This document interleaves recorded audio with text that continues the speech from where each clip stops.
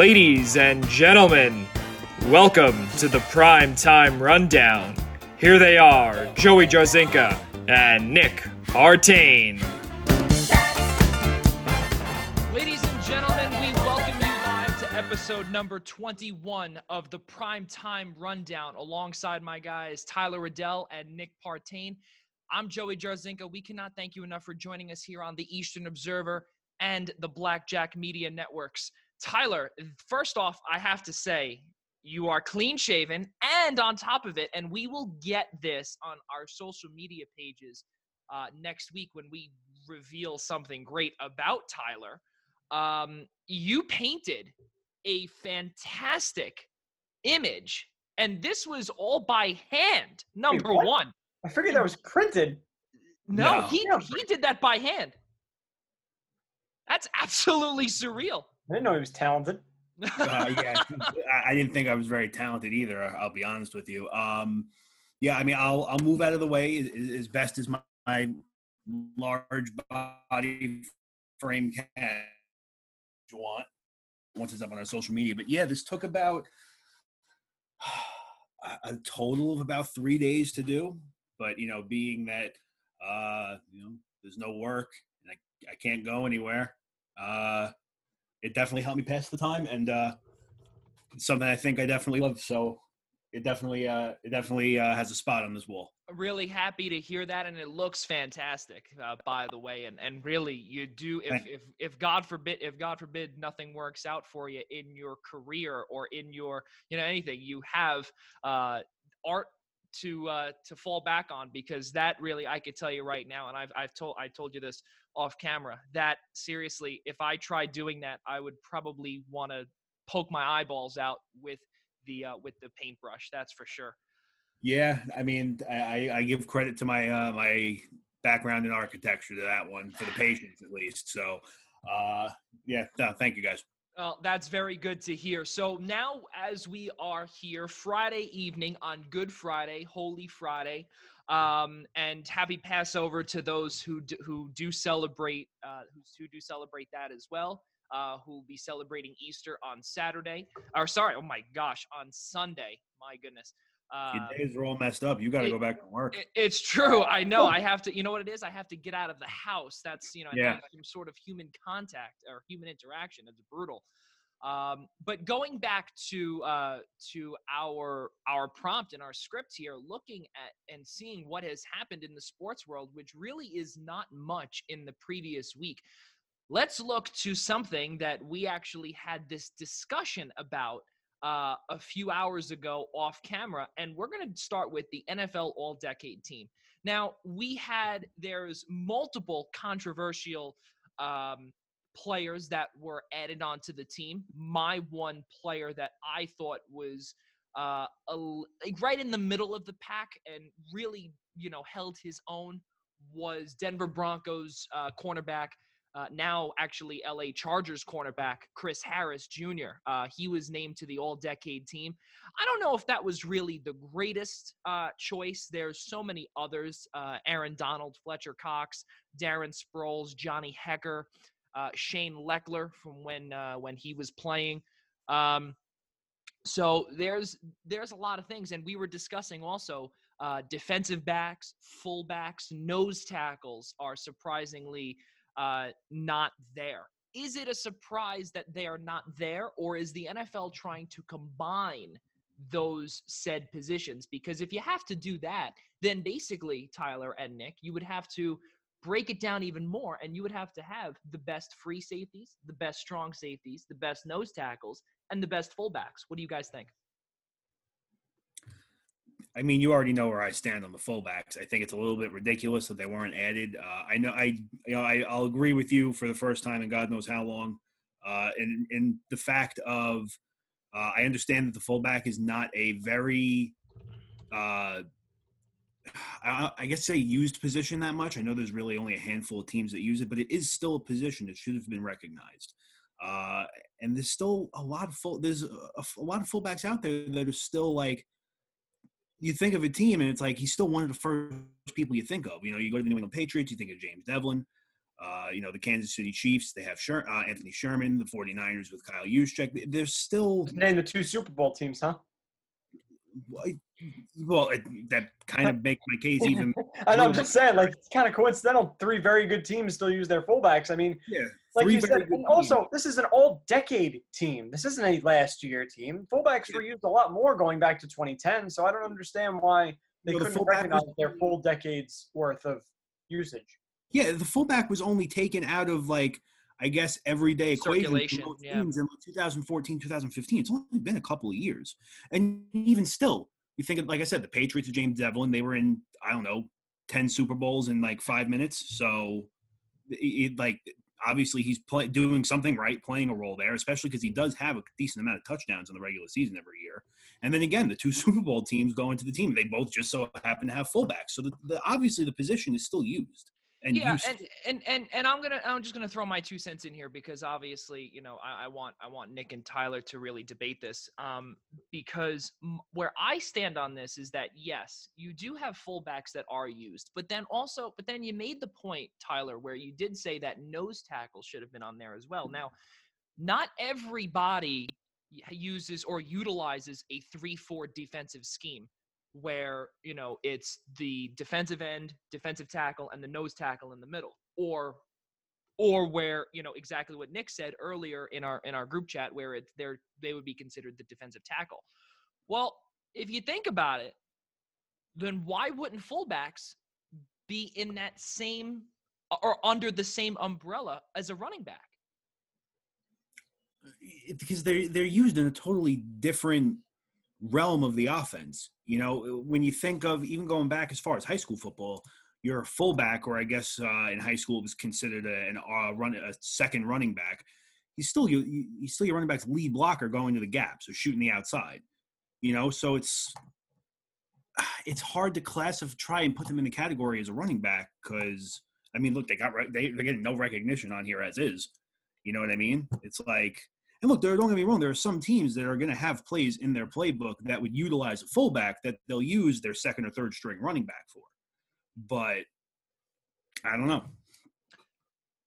Looking at the all-decade team from the offensive side of things, obviously the 2 quarterbacks, which is no surprise, Tom Brady, Aaron Rodgers, wide receivers, Antonio Brown, Larry Fitzgerald, Megatron, Calvin Johnson, Julio Jones. Fellas, I want to ask you this. Calvin Johnson obviously did not have much success in Detroit. His personal numbers were really good. Is he deserving of an all-decade spot over a player such as, I don't know, Julian Edelman? Yes. Yeah, the difference between Megatron and Edelman is Megatron was the best receiver in football for like half the decade. That's completely enough to be on the all-decade team. Edelman was never one of the best receivers in the game. Very good and number 1 on his team, but never a top 5 in the league, whereas Megatron was the best receiver in football for a very long time. He deserves a spot for sure. Yeah, and not even through the Patriots' mega run through the entire 2010s, there was never a year where Julian Edelman was in the top 5, let alone the top 10. I think he only was in the top 10 one time.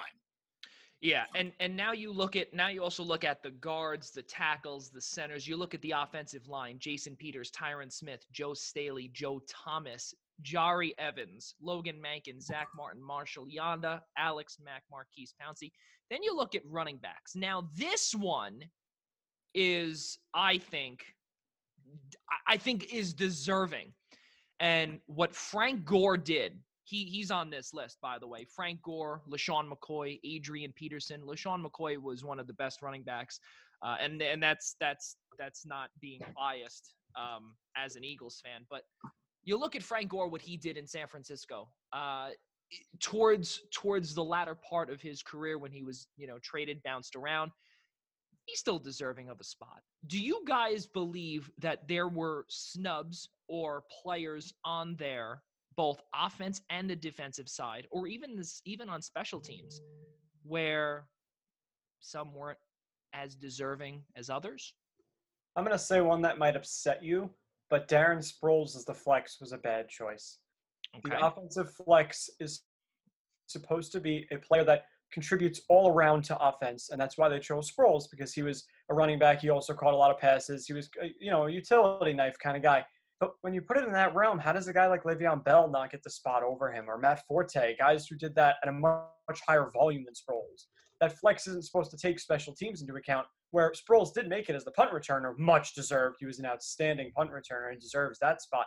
But the offensive flex one, he shouldn't have been the pick. There are many better players that did more for an offense than he did. We understand that he does it as a Swiss Army knife, but Bell was one of the best receiver blocking running backs in the game for about half the decade. I think that should have been enough to get him the spot over him. Tyler? One thing on the offensive side of the ball, other than the fullbacks, that kind of it caught my eye, but I understand why he didn't make it, was Nick Mangold. Yeah. How many years was he really good, though, in this decade? I'm trying to remember when. He was good until he had his neck injury. Remember, he didn't retire until 2016. Yeah, but his last year or two weren't even that great. You probably have an argument for him, but I was okay with the other two they picked. I think Pounds. No, I think that's what I'm saying. It's like I'm okay with the other two, but if there was one that I feel like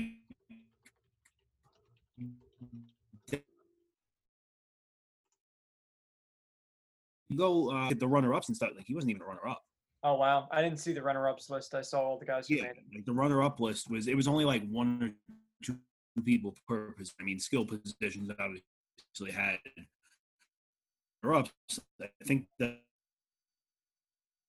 you really don't think of offensive linemen to begin with as is, and to see who's here is understandable why they're here. The personal success they had, but how Nick Mangold wasn't even considered to be a runner-up or an option, mine, because when the Jets were from, I get it's not part of the decade, but from 2009 all the way until 2012, 2013, really started to fall.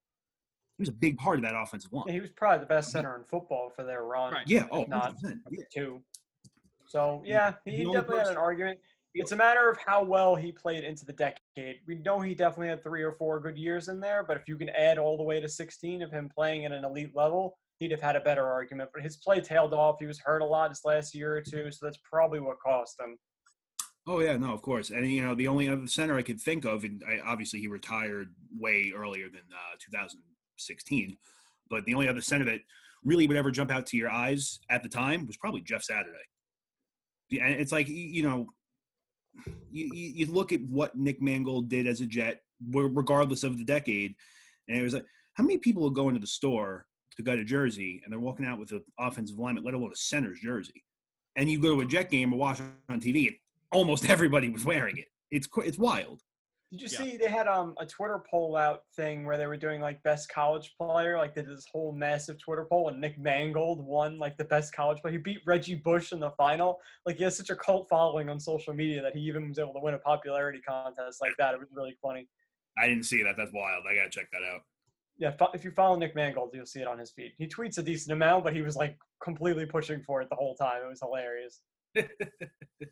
That is pretty cool to say the least. And Tyler, I am in agreement with you with Nick Mangold, but the Jeff Saturday part is he began to be on the backside of his career. If I'm not mistaken, he retired the year after Andrew Luck's rookie year, I believe. It was in that. Well, yeah, because his retirement season was Peyton Manning's last season before the whole neck problems. Right. I'm sorry, Yeah. I take that back. It was his first season in Denver because they took a snap under each other. Right. Yes. Right. Yes. That is correct. Yes. So yeah, no, absolutely. But Alex Mack, what he did in Cleveland, and then what he's done now in Atlanta is extremely remarkable. But the guys right now, I think the NFL, they got it right.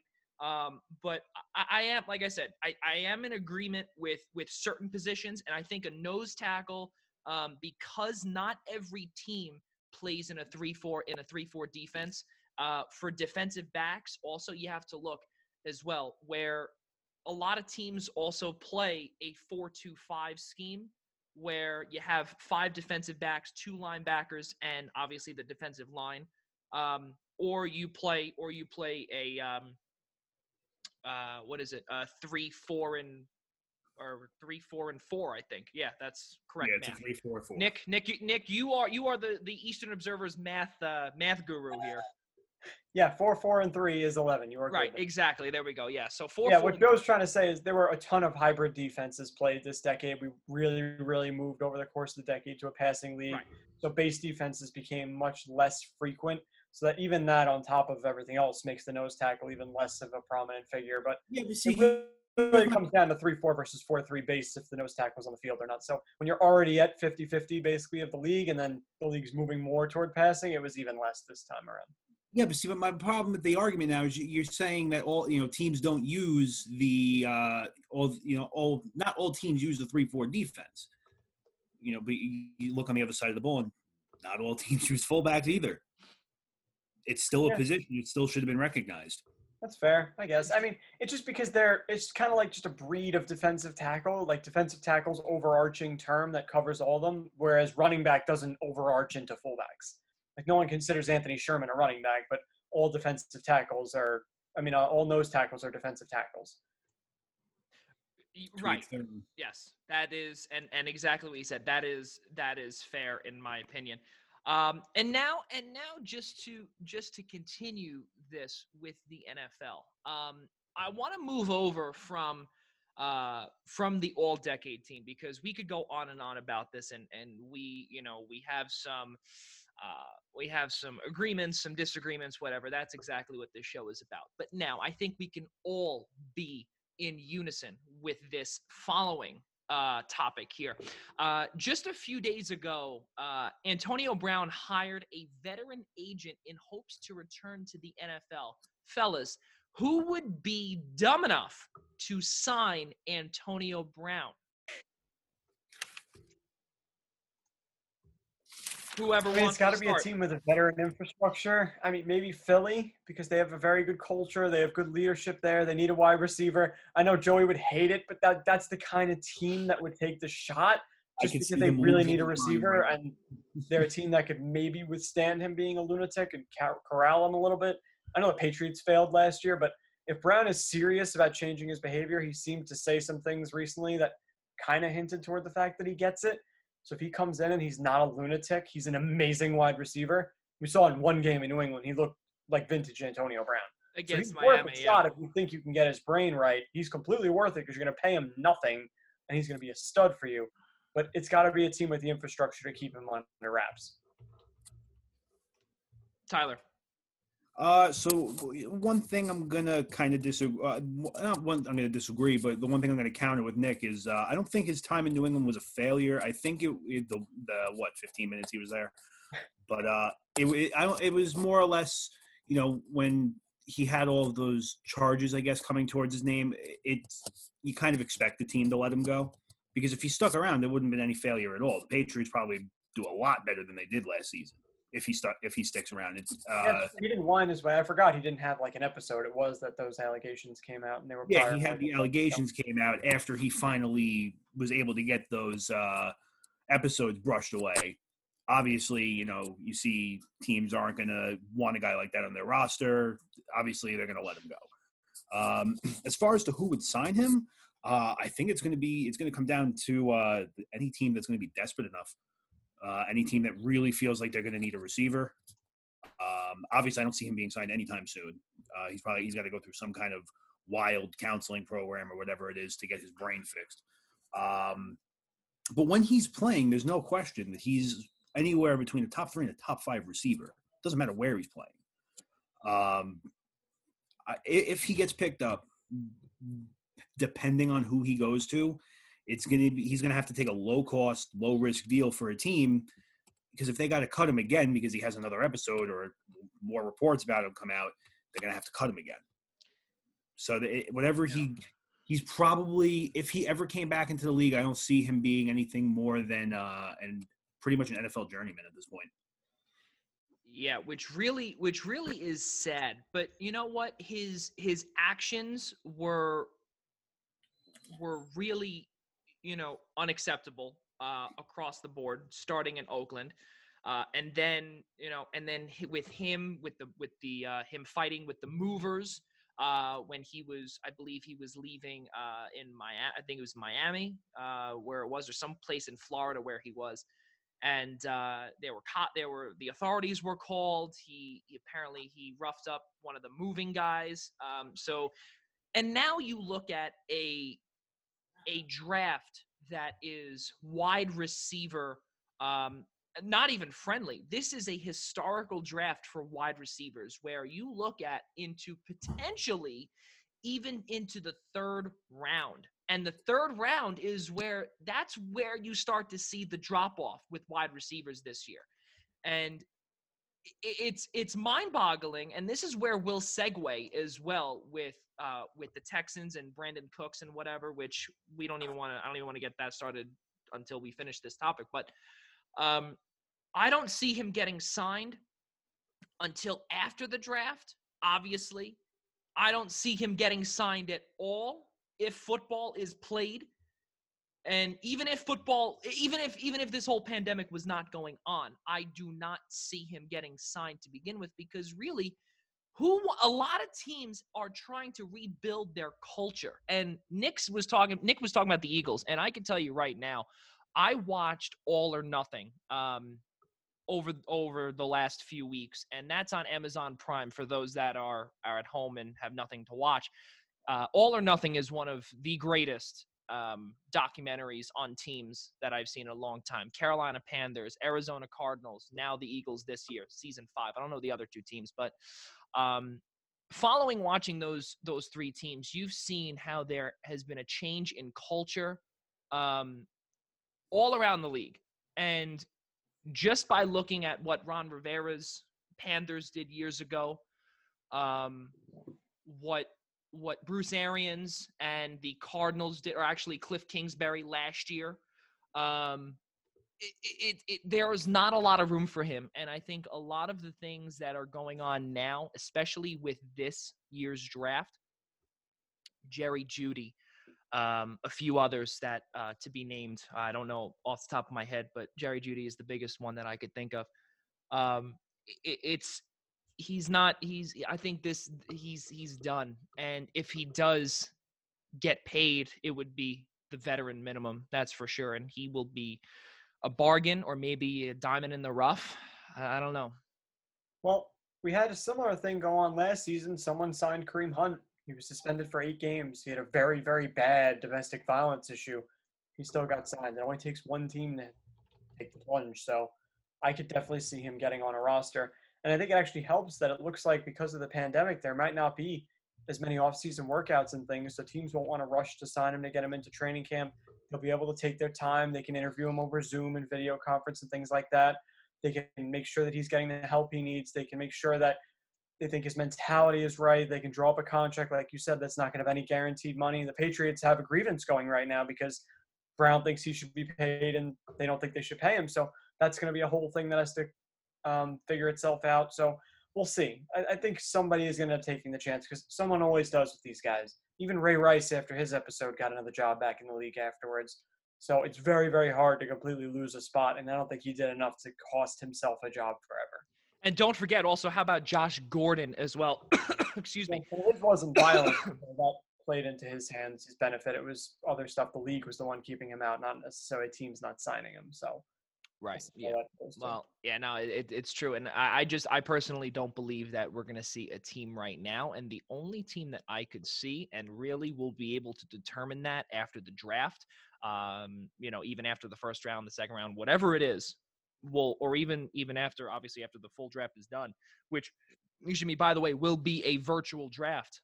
We'll have to see what the depth charts look like, and Tyler will be having something else that he'll be building for us, and we won't say that now. We'll be talking about that moving forward, starting next week on our Twitter accounts, Facebook accounts, YouTube accounts, wherever. Just keep an eye out on at Observe Eastern on Twitter. Moving forward, fellas, with the NFL still, because really this is the time. We are about 2 weeks away, or actually 2 weeks, roughly about 2 weeks away from the draft. It is April 10th here, Friday. I like I said, I can't believe, I don't even know what day it is, what year it is, whatever it is. The new jerseys for the Bucks and the Falcons. I'll start this one off. I think the Falcons jerseys are disgusting. I think the third jersey is fantastic, which is the general, their original, or what they had last year and in previous years, their back in black uniforms. And the Bucks, they go back to what their glory days, if you will.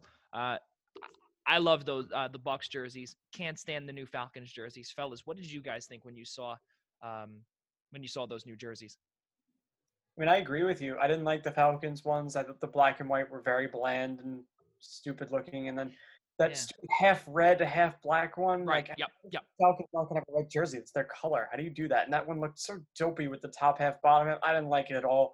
The Bucks, I agree with you again. I love the new pirate ship going back to that vintage logo on the sleeve. I was really hoping they'd have an orange creamsicle one, and I still hope that they have like that just for one game, man. That'd be so cool to see because I love that vintage jersey. But I thought the Bucks did a much better job, even though there were a lot of funny memes out there comparing them to the Meme Machine.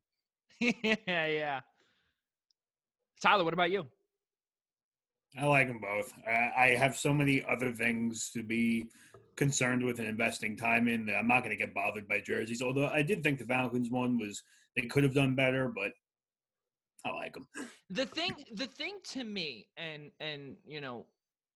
it's really okay. So it's the biggest thing to me is the ATL right here, and it's massive, and it's probably, you figure, about this wide, and it takes up the whole chest. You figure, as if you're wearing the actual jersey and goes over the pads, whatever, it'll stretch across the chest. That to me is the ugliest part. That reminds me, and Nick and Tyler, I think you guys can remember this, when Baker Mayfield, no, Johnny Manziel was drafted into the NFL by the Cleveland Browns. That year, the Browns debuted a brand new jersey following the Brandon Weeden year. And that was, if I'm not mistaken, probably one of the ugliest jerseys I've ever seen, with Cleveland across the chest. You have the orange numbers with the brown outline. It just didn't fit. And if I'm not mistaken, they retired those jerseys not too long after they were debuted. Yeah, I don't have distinct memory of any terrible Browns jerseys. I mean, it's hard for their color scheme. Like that burnt orange brown combo is very hard to make into a for eye friendly jersey, I guess. So I don't ever really give theirs much of a second thought because they're all kind of gross to me. It's just not an endearing color scheme. So they're also really not an endearing team either. Well, yeah, that too. When you're 1-15 every year, it's not like I'm paying much attention to you. Right. Exactly. So moving forward, and I know Nick really does not watch Hard Knocks or anything along those lines, but I will. Jets year. What? I did the Jets year way back. That's fair. But they cut Danny Woodhead. You gotta be kidding me. Yeah, but the biggest thing here is that HBO and the NFL announced that the Rams and the Chargers will both be featured because of SoFi Stadium opening up in Los Angeles or in Inglewood, just outside of LA, this upcoming year. Now, the Rams were featured less than 5 years ago when they made their move from St. Louis to LA with Jeff Fisher. Do you guys believe, and I know that there's obviously not a lot of, thought process with little things like this, but there are other teams like the Raiders who were on last year that could potentially be getting a spot on HBO. Why would you want the Rams again? Could you think of a better team, potentially, the Tampa Bay Buccaneers, who did not make the playoffs, and that's what Hard Knocks is all about. A team that did not make the playoffs the year before, trying to get there this year. Wouldn't you want to try and get to the Bucs? No, they want the LA teams to actually have fans. That's what this is all about. It's not the stadium open. They're trying to get people interested in the two teams that couldn't draw anything. They don't have any fans in LA. No one seems to give. So it's not a dig at them. Neither team fits there. It's the truth. They have NFL teams there. Nobody wants to watch an LA football. For whatever reason, they don't want it. I don't know why they jammed two teams in there. They had trouble filling their own stadiums. It's going to continue. They're trying to use Hard Knocks as a jumping off point to get people interested in both. That's why. Double feature. We'll use the stadium as the whole drawing point, but they want to get people interested in these two teams.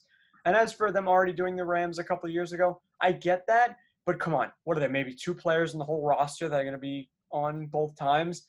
The teams have such massive turnover in the NFL nowadays that it's hard to have the same team be on twice with a lot of the same players. This Rams team, since Sean McVay took over, is vastly different than the Jeff Fisher era. They cleaned house and completely brought up their own team. So it's not like it'll be any of the same guys. Tyler, your thoughts? Yeah, so one of the things I was thinking of, and I was looking back at the list of everybody who's been on Hard Knocks, and there's definitely some teams in there that probably should be or should have been by now. Playing a little bit of bias here, but the Giants, one of them, considering they haven't made the playoffs since, I don't know, Lincoln was probably alive.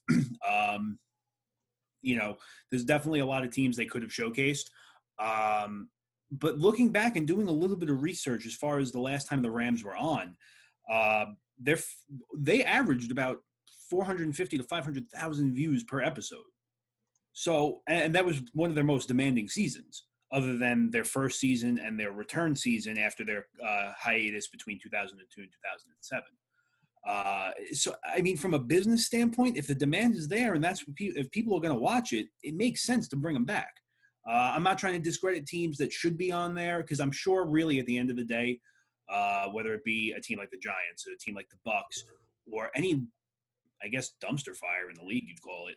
I don't know if you consider the Bucks a dumpster fire anymore, but at the end of the day, this is probably the last thing they're even concerned with anyway, a bunch of cameras following them all day. So I'm sure the teams could really care less if they're featured or not on the show. As far, like I said, from a business point, I don't know if teams get any of the cut of the money for it or if they get paid to be featured. But like I said, if the demand was there for the Rams, no harm in bringing them back.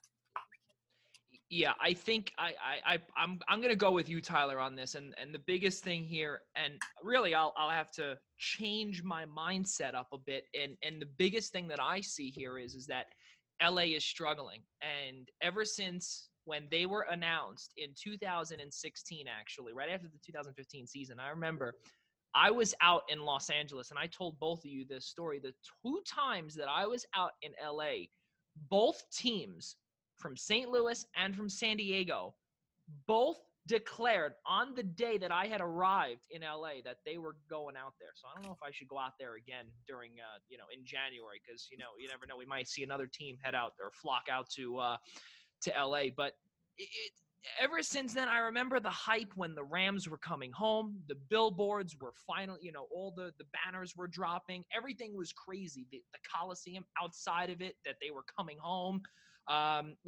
Those days are, they were coming back.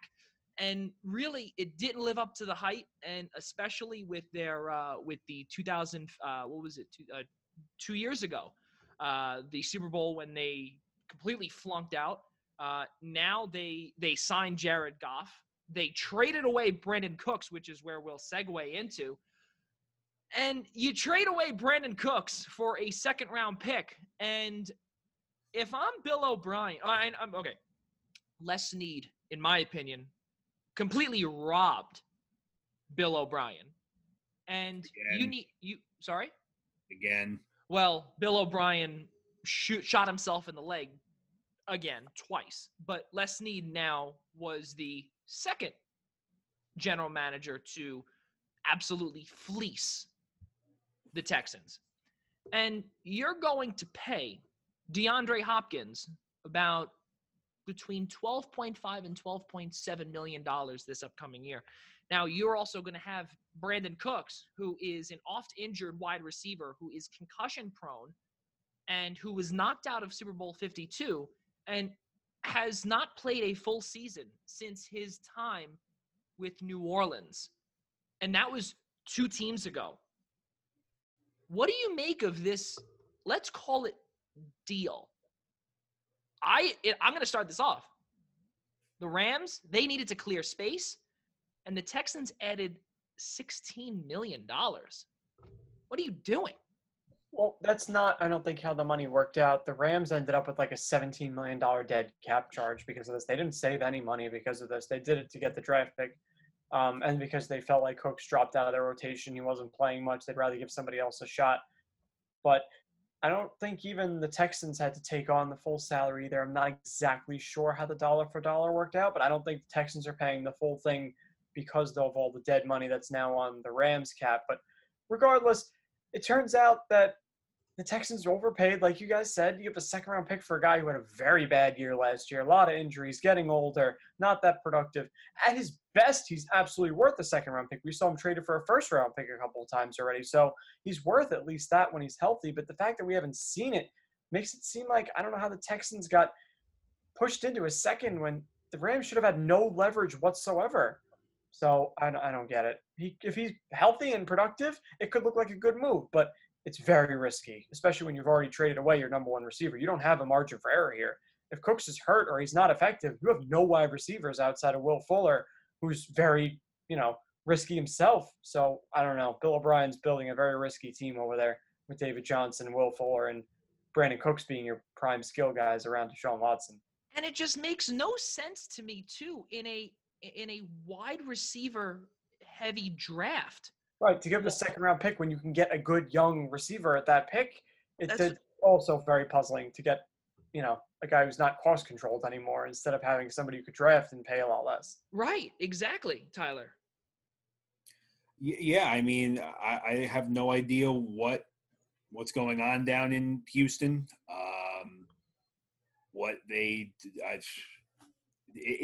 It's hard to even put into words. It's like you've seen some – in all sports, you see very puzzling moves and very interesting decisions. But this is like a whole nother, this is like an elite group of what the hell is going on. You know what I mean?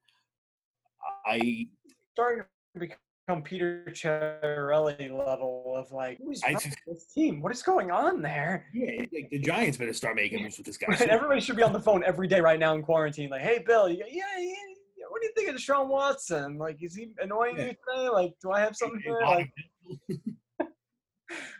yeah, it makes it to me. It makes no sense, and I don't know how the money works there. But you think about it, and you say to yourself, you're really kicking yourself, and it doesn't make sense. You have Will Fuller, Kenny Stills, now Brandon Cooks. It doesn't. Oh, and also don't forget Randall Cobb, who now is, I would say, I believe Randall Cobb now moves down to the third wide receiver on the depth chart. Yeah, he's Brandon Sorry? He's their slot guy. Right. Brandon Cooks now elevates to 1 immediately. Will Fuller will now be your 2, and Kenny Stills is now your 4. So all of a sudden, if all is healthy, that's a good thing. But again, exactly what Nick said, it's a humongous gamble because you have 2 wide receivers that are oft injured and cannot stay healthy. So your number 1 and 2 could potentially be Randall Cobb and Kenny Stills, who, okay, yeah, they're scrappy, they're whatnot, but who do you have on your outside playing? I don't know. That's the issue. So we'll have to see what happens there. And now with the Texans just trading away and trading 4 picks, it's mind-boggling, and really I think that is the biggest storyline heading into this draft is to see what they're going to do, because what they've done, it makes no sense to the 3 of us and most likely to a majority of Texans fans and in general football fans. Yeah, they still have another second-round pick because they got one from Arizona for Hopkins and they traded their own for Cook. So they have a second-round pick if they want to draft a receiver, but then you have a crowded room. You have 5 guys that are capable of playing. So I know you have risky guys, but you can't just keep throwing bodies in there because then when they are healthy, you have guys not playing that deserve it. So you're right. They are a team to watch because you never know when they're going to strike on another crazy decision, especially if the draft gets strung out this year and they have a whole week of days to make new decisions and new trades and things like that. It could get very wild for Houston. I'd say they're definitely a wild card because you never know what they're going to pull next. Yeah, no, I can't. I honestly, I cannot wait to see what's going to be there with Houston. But let's take a peek at picks 1 through 5, and we can really cross off number 1 because let's be real here. Cincinnati is going to take Joe Burrow, and I think all three of us are on the same exact wavelength there. Andy Dalton is simply not going to work out, and he's also a free agent too. So Joe Burrow is. Sorry, no, he's not. Thank you, Nick. My mistake. They're gonna. It's a matter of time. He's gonna be now moved. Do you figure to be a backup or? He'll probably be cut at some point. I don't think Yeah. they've still done it yet. I think he's technically still under contract, but once they draft Burrow, they're gonna let Dalton go. I don't think anybody's given them any kind of trade offer, so at some point they're just gonna cut him. Yeah. No, absolutely. I think that we'll figure it out. We'll see what the deal is there. Looking right now, it is 6:41 on the East Coast. NFL talk is done for now. We do want to say we actually did not open up with our show is presented to you by the Nolan Carroll Foundation. But I will say this, and I know Nolan would definitely tell me to do so, not to donate to his charity, but really to donate to all of the first responders and all of the frontline workers that are fighting this coronavirus right now. Donate everywhere, but also really Nolan Carroll Foundation as well for science and math and in the inner cities and underprivileged kids. Donate at www.nolancarrollfoundation.com/donate in case you have a couple extra dollars and a few minutes to do so after viewing our show. Cancellations all around the globe. Tokyo 2020 now becomes Tokyo 2021. Now, my question to you, Nick, is you are an NBA guy, and I would assume, you're not really a college basketball watcher. You're not really a college guy. You're mainly you stick to your professional sports. Now, LeBron and the rest of the pro players who usually go to the Olympics in either the summer, the winter, and the NBA has a partnership with the IOC, and obviously, the NHL does not anymore. They're not sending their players there during the season. Do you see that do you think that this 1 year delay or postponement, if you will, would potentially change Greg Popovich's Summer USA roster? Drastically. I don't think, definitely not drastically. A lot of star players had already committed to playing if it was going to be this summer. So that obviously changes now with it being pushed back. But I really don't think any of those guys are like borderline retirees that would be like, oh, it's another year down the line. No, I don't think I'm going to do it, especially because we don't know what the heck's going to go on with the rest of the season. These guys might be sitting down for a while. Even next season could end up getting shortened. We have no idea what's going to happen with this pandemic. So I think basically the same set of guys that said they would play are going to end up playing, because by this time, 2021, I would really hope this virus is completely taken care of and we have a vaccine and everybody's been cured and healthy and it becomes a footnote for the sports world instead of the main story. But I can't see the roster changing that much. I can't. A lot of these guys love playing in the Olympics. They really do. And with basketball, it's not like hockey where it's that hard on your body. Like it's tough for these guys. It's definitely a lot of work, but it's not nearly the same. The injury risk is not nearly the same. I mean, Paul George was a major freak thing the 1 year he got hurt. But other than that, we've seen almost no injuries, no play change. Like these guys still get a month or so off to rest after the fact. So it shouldn't change anybody's decision. I would be very shocked. The only one, honestly, would be Popovich, because he's the only one who's up there in age and might think, oh, another year, I might not even want to do this. So he's the only one I could see changing his mind. But I think even he said he would be okay with it. Yeah, I could see, if anything, Popovich would be the only change. The only other one that I could see would be LeBron James. And I mean, I don't think that we're going to see a drastic change in how he plays next year with obviously everything going on right now.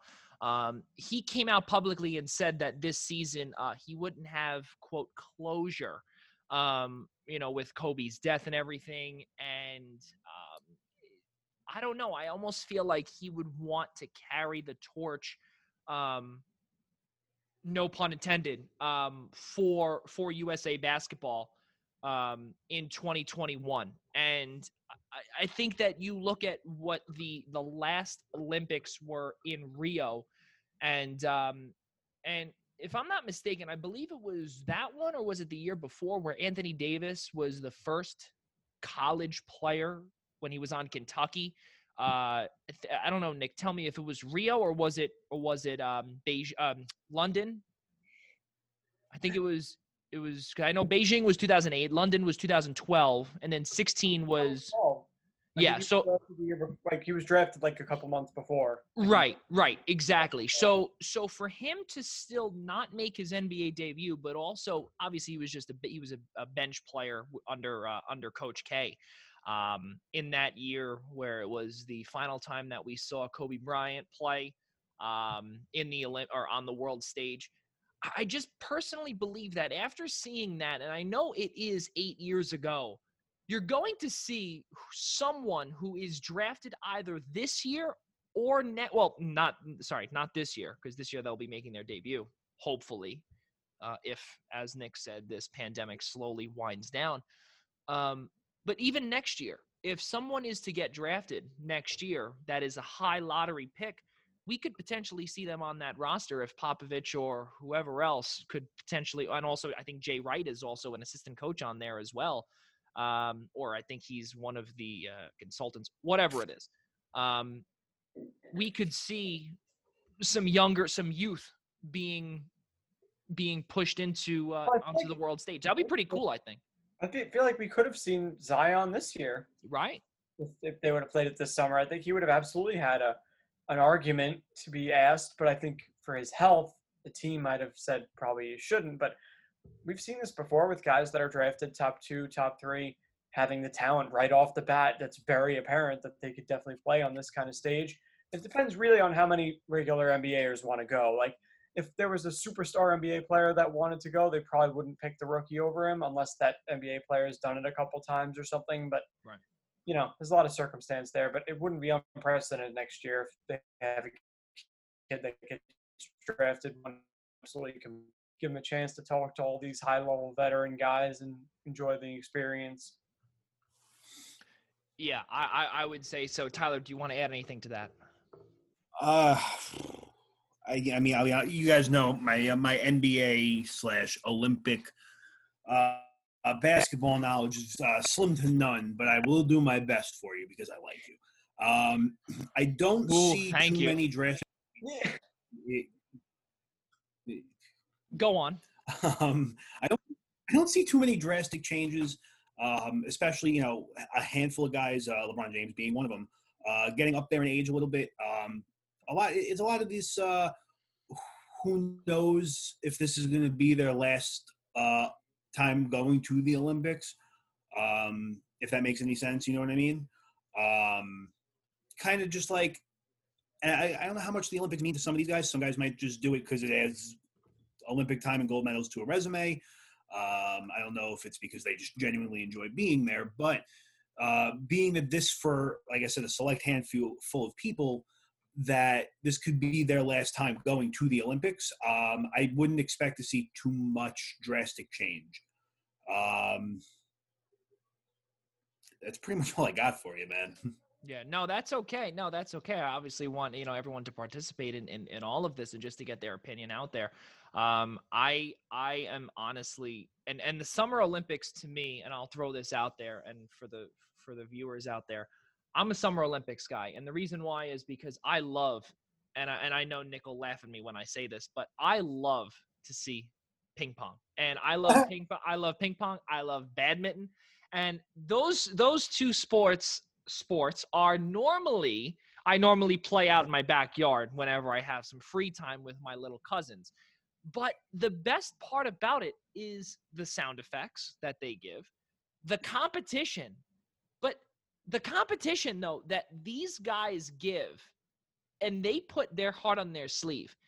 Basketball is mainly dominated by the United States and Spain. We get that. France here and there when Tony Parker was on that squad. Rudy Gobert now. And it's crazy and obviously I love the Winter Olympics too, hockey being the main one. But it's just I always have this knack or this love to see that. It's really a shame that it had to all unfold this way. But it's going to be worth the wait next year for sure when everything is said and done, God willing. Let's keep moving forward here. 6:50 here on the East Coast. It is Good Friday, ladies and gentlemen, right here on the Prime Time Rundown. Episode number 21, presented to you by the Nolan Carroll Foundation on the Eastern Observer and the Blackjack Media Networks. I'm Joey Jarzynka alongside my guys Tyler, Adelle, and Nick Partain. Let us get our guest of episode number 21 in here. Anthony Dioria from the Golden Stick, Tyler, or Sticks? Stick. Golden Stick Wiffle Ball League. In just a few moments, we're going to get him in. As he is going to be in here right now, and I will turn the table to Tyler Adelle as he will be doing this moderating right now. Thank you very much, Joe. Wow. Anthony, you with us, man? Hey, I'm right here. Can you see me? What's going on? Looking good. Yeah. All right, I know you're lying, so thank you.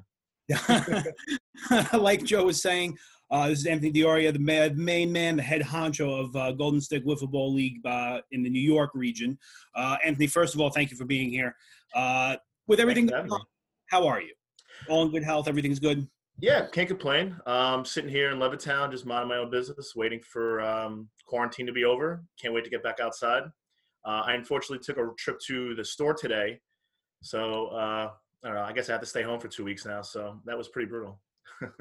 I feel you. I've limited my store travel as much as I could. Had to go out earlier today myself. It's crazy out there. Just Yeah, it is what it is. Stay safe. That's all that matters. Mm-hmm. Facts. Let's get to it. All right. Biggest question for everybody: what is Golden Stick Wiffle Ball? Let me get back to you. Okay. I mean, pretty much what Golden Stick is, you can see the logo spinning behind me. Golden Stick is one of the premier wiffle ball leagues in the country.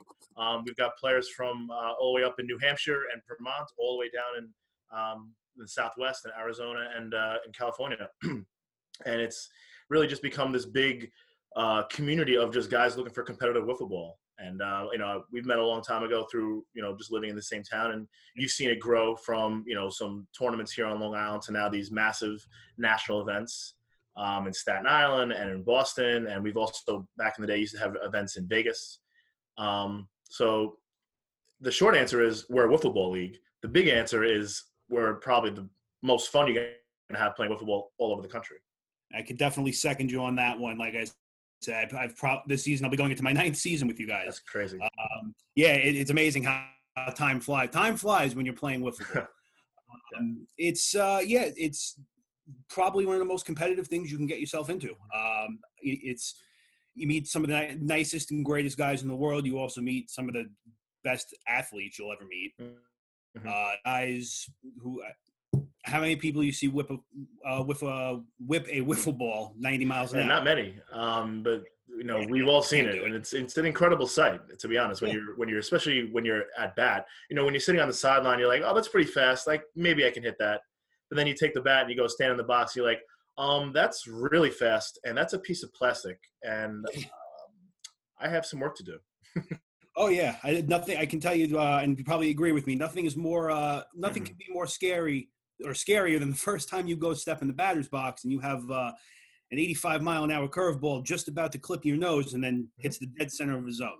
It's quite an embarrassing moment. It's a very humbling moment. And for some, they don't come back after that. But for the rest of us, we push through and say, no, I'm going to do this. I'm going to play competitive wiffle ball, and I'm going to get good at it because I love wiffle ball. So. Yeah, and it's obviously a very good thing for those who do keep coming because without the people who keep coming back and dedicating their time traveling to New York and Massachusetts, we can't keep growing. I'm glad you said that, because you're actually one of the great reasons why we've been growing as a league. Your willingness to bring your friends in and travel to Boston and travel to Pennsylvania when we used to play over there. You've been just as important as me or some of the other guys in helping grow the league. So thanks to you. Thank you. I've been, what can we do to make this place better since day one? And even if it's something as small as doing the stats, whatever we can do to make it better. Which turns out not to be such a small thing. No, it seems a lot smaller than it is until you go home with about 35 score sheets. And then you have people texting you and calling you till about 1 o'clock in the morning. How many home runs did I hit? My strikeouts are wrong. And it shows you how much people care. No doubt. Yeah, they want to do good. They want to do good personally, and they just want to compete. I get it. It's great. So moving back to the league for a second. So format, obviously, we play mostly 4-inning games. Fielding, pitching. What's the best way you would describe that to somebody? All right. Well, so we have two different formats. We have what we were talking about before, the fast pitch format, and then we also have this medium pitch yard league, we call it, format. The yard. I'll talk a little about the yard league because that's probably the most of our fan base now. Right now, a lot of our players play that medium pitch style now. Pretty much, you have a pitcher. You've got two fielders, either both in the infield, one in the outfield, or one in the infield. You can have up to a 5-man lineup. And yeah, like you said, we play 4-inning games. And the way the season goes is you play in these events called super qualifiers. And your performance in these super qualifiers award you points. And then throughout the season, you want to accumulate enough points to eventually get to this top 16 national bracket that plays at the national championship, which is kind of like a shortcut to get to the national championship game on Sunday, so you avoid playing pool play on Saturday. So that's really the goal of the season, is to try to get as many points to get into that top 16, to give yourself that chance to get like that free pass, for lack of a better phrase, to Sunday. And then every game is 4 innings. Everybody's got a couple of pitchers on their teams. Everybody can hit. It's, it comes down, at the end of the day, it comes down to who can pretty much get the last run or get the last strikeout, and who's the last man standing. One of the best things I think about wiffle ball is very comparative to a sport like hockey, where you go into a day and any team can beat any team at any given time. Mm-hmm. There's some exceptions where there's definitely some powerhouses, like we've seen with the enemy. Now we have 10-run rule, mm-hmm. Who I will be trying to get on here to talk to them a little bit as well in the future. But, a team, I'm going to use them as a reference for a second, a team like the Dark Knights, where a couple of years ago could barely scratch a win, and last year they took down the number 1 overall, I believe actually they were number 2 last year, the enemy, mm-hmm. in the semifinals for the New York playoff. So it's anybody's game every day. And one of the things I learned as a player going into a game is, after a game, no matter when it is in the day, whether it's the first game or the championship game, you just always treat it as if you're it's a brand new, you have no record, you're 0-0. No doubt. And the way the event goes, for those who don't know, is you have pool play games in the morning, and then you have the single elimination in the afternoon to win the super qualifier.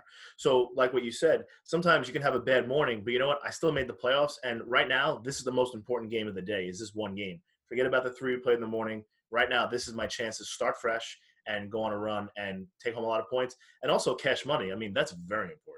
Yeah, cash money. We all want points, but we also wouldn't mind knowing that we played wiffle ball for 6 hours and went home with some cash. Yeah, absolutely. Very for sure. Yeah, and definitely one of the best things to think about is you could be you could be the one. You can go 1-2 in your first 3 games of the day, or you can go 3-0, and you have just as much of a chance to win as that 3-0 team. I agree. I mean, I want to build upon what you said about the Dark Knights. They're a microcosm of what we've done with the league over the last 10 years. Just like any new sport. I mean, if you go back to the old NHL and the old MLB or the football, whatever, there was always a couple of teams that seemed to dominate, right, all the time. The Montreal Canadiens have, 30 Stanley Cups? I mean, because they did who they play. They played the same teams. But over time, each league grew, they expanded, they brought in more players, and just naturally that talent pool kind of spreads out a little bit, and you have more competitive sports teams. And what's happened in the last 10 years in Golden Stick is, because of guys like you and new guys coming in each year, they kind of play. They're like, okay, I get it now. They go to another team. They kind of do their own progression up from a lower level team to a medium to a better team. And all of a sudden now, like you said, you've got 16 teams that show up on a Sunday morning that are like, no, I can win today. We look at the bracket, look at the pool we have today. We can easily go 2-1, go on a run, and win this event. And to me, that's the mark of a great event, a great league, is that everybody could show up and be like, I have a chance to win. If you get to a point where not everybody feels like they can win, then you start getting guys kind of walking away, and they're like, this is no fun to watch the same team win over and over again. And giving those teams an opportunity to be like, no, I can do this. That keeps them coming back for more. They get very hungry. Very, very hungry. I can tell you it's definitely that first win you get, whether it's a regular season win or it's a playoff, you get that drive quick. But, and again, jumping back to the Dark Knights really quick, it's you look at them and they almost seem as if they've become the face of Golden Stick as far as bringing in youth, because they were a team that came from 1-2 win seasons a couple of years ago, way back in our older format, to now teams that last year they won 2 super qualifiers and they made a decently sized run into the Open. That is no doubt about that. They are a product of teamwork and friendship. And, you have 5 friends that wanted to play wiffle ball on a competitive level. And they could have easily, after like the first 3 events, being like, forget this, like we're going to go split up or we're just not going to play anymore. But the fact that 5 of them have stuck together for 5 years now and have become a marquee team in the league, I mean, that's amazing. And it makes us look good. It makes the league look great and be like, wow. And they're also just great guys. Like, they're just nice people. They're not arrogant. They're not prima donnas. We got plenty of those in wiffle ball. But these guys are definitely not. They're just good dudes from Suffolk County, New York. And they love playing wiffle ball. And they love the competition. They love being fun. And they're just – there's not enough superlatives to describe their contribution to the league and really to the community as well. So, going back to talking about how a team can just not feel it up and quit, or they get intimidated, which we've definitely seen a lot of one-and-done teams and one-and-done players within Golden Stick. What would be your best suggestion to a player who's intimidated with joining but wants to figure out a way to get into the league? It's a great question. I would encourage them, as you can see, I'm wearing a shirt that says Gaul on it. This is our fall league that we've been running over the last – I guess we're going into our 6th fall this year, God willing. And I encourage new players to reach out and try to join that league for a couple of reasons. One, it's not super competitive like the summer, where there's less rules about roster size and there's a lot more money and it's a lot more, long days, aggressive stuff. The fall league is just simply pretty much a couple of doubleheaders on a Sunday morning, and you're home before football. That was the original idea of the league. Like, we all want to play whiffs, but we all know a lot of guys. Like, let's make a league out of this. And it's become a place for new guys to come in and give it a shot and not feel like there's all this pressure. It's much less money and they're kind of just like, whatever. It's a lot more of a learning experience. It's also a chance for players already in the league who maybe they're not happy with their team or they kind of just joined a team just to get in. They can meet new guys and meet other players and maybe form new teams. The biggest difference between the fall league and the summer is that fall league is a draft style league. So we get 8 captains and we have a draft. So there's no like super teams. Everybody has a chance. And the teams are up to 5 and 6 guys.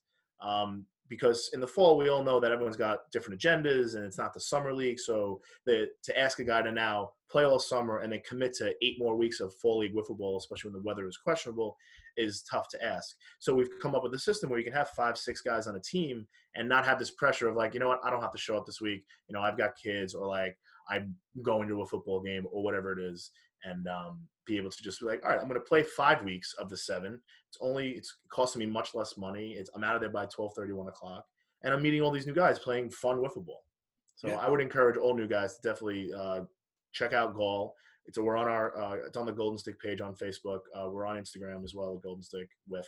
And there's plenty of information about the fall league, or you can always shoot us emails and we'll be more than happy to direct you in the right direction. Yeah, I mean, you actually you jumped the gun on me. I was actually about to ask you, what's the best way to find Golden Stick? I know Facebook, Instagram. I'd say for a couple of years it was difficult. We've gone through a lot of transition in our media over the last 4 or 5 years. There's been a lot of transition of who's been running our events and trying to take control. Some people are stepping back, but the one thing we didn't want to sacrifice was the product on the field. Sure, we may not have as many videos out there as other leagues or as many pictures or whatever, but everyone still knows that when they show up to a Golden Stick event, it's the best type of wiffle ball you're going to find. And we're just going to try to do a better job over the next few years of, rebooting our social media, getting the YouTube page in order, getting our Facebook back up there, utilizing Twitter and Instagram. Twitter at Golden Stick Whiff, Instagram again at Golden Stick Whiff. YouTube Golden Stick Vids, Facebook Golden Stick. And if you want to shoot us an email, you can email the New York region specifically if you are from New York, nygswl@gmail.com. Or even if you're not from New York, you can still shoot us an email there, and we're in connection with all the other regions in the country. We're more than happy to help you out, whether you live in New Orleans, Tampa, California, Montana, Vancouver. So one of the last points I want to get to right now, obviously we could talk about Golden Stick for days. We can talk about how great it is. We can talk about how much fun we have. We can tell people to go to your YouTube and the Instagram. But our YouTube. Yeah. We're all community here, Tyler. We're all friends. It's everybody's YouTube. We're all family. But in my opinion, the best way to get your best Golden Stick experience, even if you don't play, you just come and watch for a day. Obviously, due to everything going on right now in the world, everything as far as the next couple months go is quote unquote tentative. But where's the best place to go catch some Golden Stick? Well, we've been playing at Eisenhower Park right here in East Meadow on Long Island for the last 5 years now. We've been on Long Island for the last 10. The league originally originated up in Boston, like North Boston area. They still play up in Danvers. And then we play in East Meadow at Eisenhower Park. I would love to tell you exactly where we played Eisenhower Park, but now with everything that's going on, there's like one of 3 options where we might be playing. So I'm not going to tell somebody, I'm not going to say one spot and have it change tomorrow. But we used to play at what's called the Old Driving Range. Is if you're coming from Hempstead Turnpike, you go north through like Eisenhower Park, if you're going up to like Merrick Avenue over there. And right on the right side, there's this whole patch of grass. And we used to have 12 wiffle ball fields lined up. So plenty of people definitely have driven by and been like, what is going on over there? That's wiffle ball? Where are all these weird people in shorts? Yeah. But to give everybody a little bit of a better perspective, it's the finish line for the marathons as well. Oh, that's true. That is a good point. Well, that's why we haven't been able to use that field now, because the Long Island Marathon, great event, like you said, they use it for the staging area, and it was totally destroyed after the event last year because it rained and the mud and the cars, and it was just a disaster.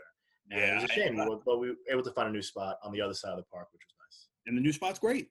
I love the new spot. It's definitely compared to some other places we've been, even whether it was temporary or long term, it's definitely, in my opinion, one of the best spots we've had. Yeah, and it's good. It's an easy landmark now because it's still Eisenhower Park, but it's right by the Islanders practice facility.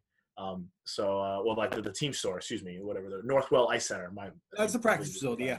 Yeah, so, I mean, you should know, right? So it's easy to be like, hey, look for the big Islanders sign, and like now we have a little more of like a marquee going for us. So hopefully we'll expand even more this year, even if it's a short year. I hope it's not a short year. You got to just reschedule. Don't cancel. Well, I think we've made it very clear that we're not going to cancel the season at all. That's not happening. We're just going to take it one event at a time. All of our events are set in stone. There's nothing that's going to remove us from regardless of where in the park. There's nothing that's going to remove us. So we'll just go, as long as the president or whoever keeps extending the social distancing, we'll just follow up and be like, all right, so this event is a wash. Next one's a wash.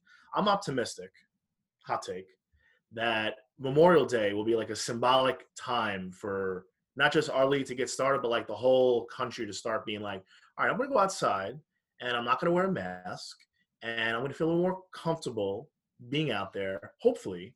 And it would be nice if it was around Memorial Day because it's such a historic holiday. We can remember everyone who unfortunately died during the event, and then also remember all of the soldiers that have given their lives for our country over the years. It would be a nice symbolic way to be like, you know what? It's over. It's past us. Let's get outside. Let's play some wiffle ball.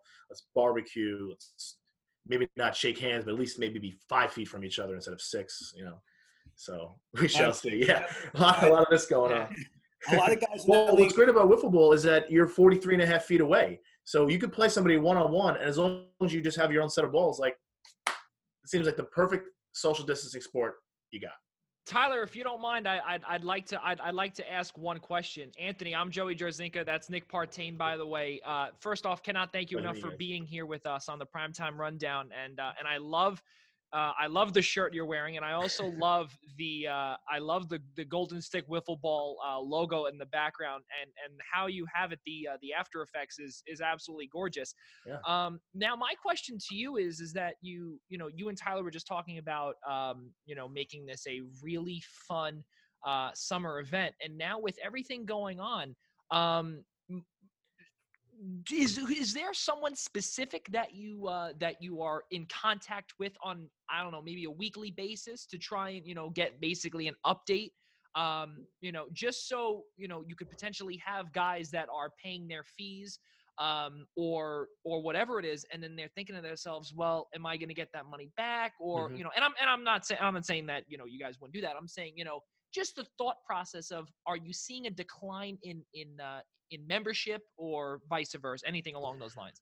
I think those are all great points and fair questions. No, the decline of membership, no. The frustration, yes, has increased. The guys just are ready to play. They know we're going to play at some point, whether it's in 3 events, 4 events, 1 event. So, and of course, if the whole season is a scrap, I'd be more than happy to give people their money back, because really a lot of that money pays for field permits, and if we're not going to play on a field, then give it back.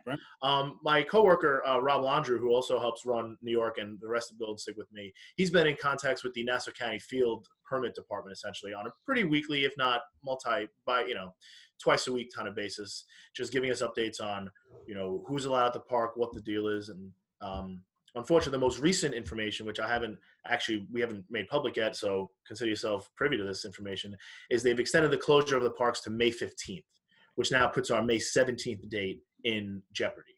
I believe they only did it to the 15th because it's a Friday, and they know that parks are usually busy on weekends, so they wanted to maybe reserve the fact that maybe we can have it open that weekend. My biggest concern is that they can still have all these things going on in the park, but they're going to look at us as like, well, you've got 75 people here playing a wiffle ball tournament. That's a lot of people. Maybe we're not going to let you play. I don't know that. I hope that's not the case. I hope it's either like you can play or the park is closed, you can't play. I would hate to then be like, yeah, the park's open, no problem, but you can't play because you have too many people. That'd be like, which would be the most ironic thing to ever happen, right, Tyler? Yeah. Now we have too many people. Now we can't play. It's a problem to have too many people. Yeah, I remember there was plenty of times way back when we were scrapping for teams because people would back out 12:01 Sunday morning. And, oh my God. Actually, I do have a question for you now. Depending on if they actually capped out how many people we could have on the field at once, would we split into maybe 2 or 3 sections throughout the park? That's a very fair point. We do have access to the other field if it's available, and even if it's not in great shape, if that's what it takes to deal, set up 4 fields here, 4 fields there, or 3 and 4. We've become very good at making fields now in a variety of locations. So I'm not really worried about, we have to like make fields. Like that's the least of my concerns. I'm more concerned about like, where can we do it, and are we going to be allowed to? So. But yeah, listen, we're going to do everything we can to play wiffle ball. We're definitely not going to take the easy way out and be like, we're just not going to run events this year. That's like the farthest thing from my mind specifically. And I know Rob and other guys who want to run. In fact, we had a meeting the other day on Zoom with some other guys from Fast Pitch about just like, hey, what are we doing? Like, is there going to be an open again this year? Like, are we going to, people want to start booking flights, and we're afraid that, to book flights, and, the deal. So people are chomping at the bit to play whiff, so the last thing we want to do is deprive them of that. But there's only so much we can do, unfortunately. Yeah, we're all in a position where this is really out of everybody's hands. One more thing I want to touch up on really quick. I know I said that probably 3 questions ago. But for anybody, while we're sitting around in this quarantine or self-quarantine with no work, no school, do you have any kind of a platform that people could listen to just general wiffle ball talk? Oh, that is a great leading question, Tyler. That is true.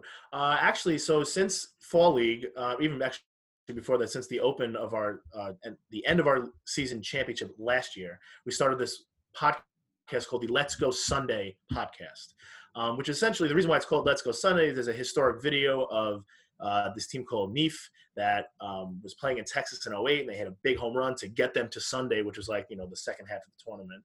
And the guys just running around, let's go Sunday, So it became this like rallying cry at every tournament, whether it's on a Thursday or a Tuesday, it doesn't matter. It was like, let's go Sunday. It became a metaphor of getting to the championship. So we all felt like this could be a great name for a podcast. So we're called the Let's Go Sunday Podcast. We usually try to stream live on Facebook Sunday mornings during the season. Now that we're not in the season, we've been recording, like what you guys are doing, using Zoom as a platform, just having, going on Instagram live, trying to get people on. So on YouTube, we have a New York Golden Stick account and then the @Golden Stick Vids. Soon, I'm actually in the process of working on it, putting a nice playlist together of all of our Let's Go Sunday podcasts, so they'll be available for everybody to listen to. There's also hundreds of other wiffle ball podcasts out there. There's our friend James Stein does a podcast called Shut Up Stein. There's a Major League Wiffle Ball podcast whose name is slipping my mind right now. But if you just simply Google Wiffle Ball podcast, there's a lot of material out there to listen to. And so it would be really, actually one of them is calling me right now. I have to ignore Ed Packer. Hate to see it. So he's not that important. He's only one of the greatest players. No big deal. Yeah, one of the greatest.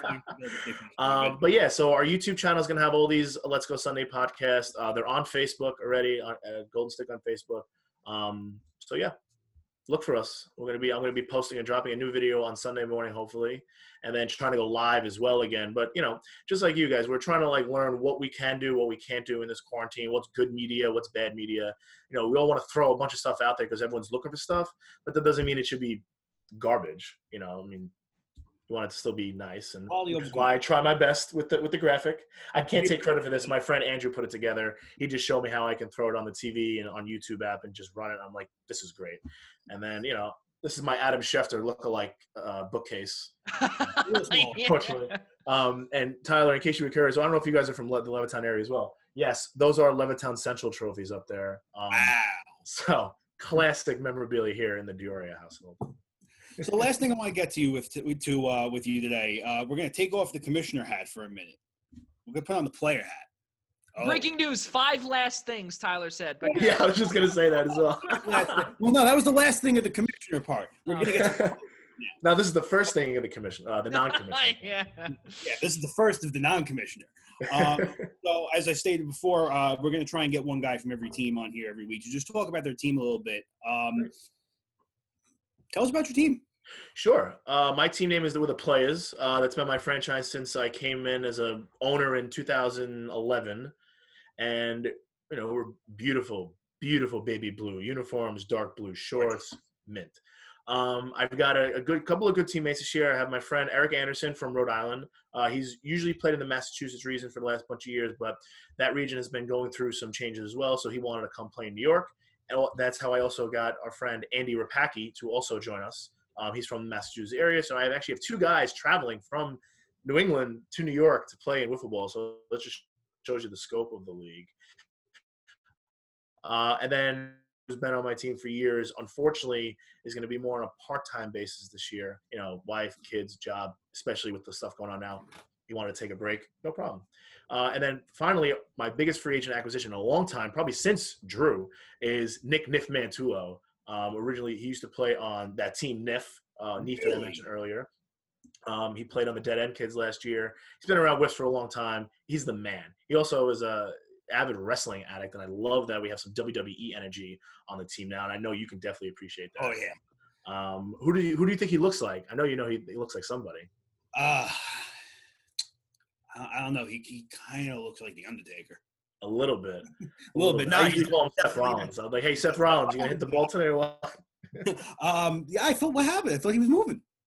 Yeah, well, things happen. People say stuff. And, I don't think he didn't want to move. I just think that sometimes stuff happens and, you can't move. And I know he loves, so he was going to move to Texas. He loves going there. He still wants to go there. I just don't think it's the climate for him to move now. So he's like, I'm back in. I called him up literally 8 minutes after Drew told me he was part-time. I was like, Niff man, hey, you want to play Whiffs? You want to play Whiffs? You sure want to play Whiffs? Really would love for you to play Whiffs this year. So, I think and he's great for us. Yeah, that's a big move for you guys. He provides some pitching depth. He's a great hitter. He provides that passion, that energy. Like, he's probably the most exciting guy to play with. Even play against you. Like, I love this guy's energy. Now he's on my team. I'm so pissed we haven't played yet because I'd be so excited for the home opener on the opening day in a couple weeks, and we would go out there. We're ready to run all over everybody this year, hopefully. But we're very excited as an organization, definitely. Yeah, players. Yeah, I feel you.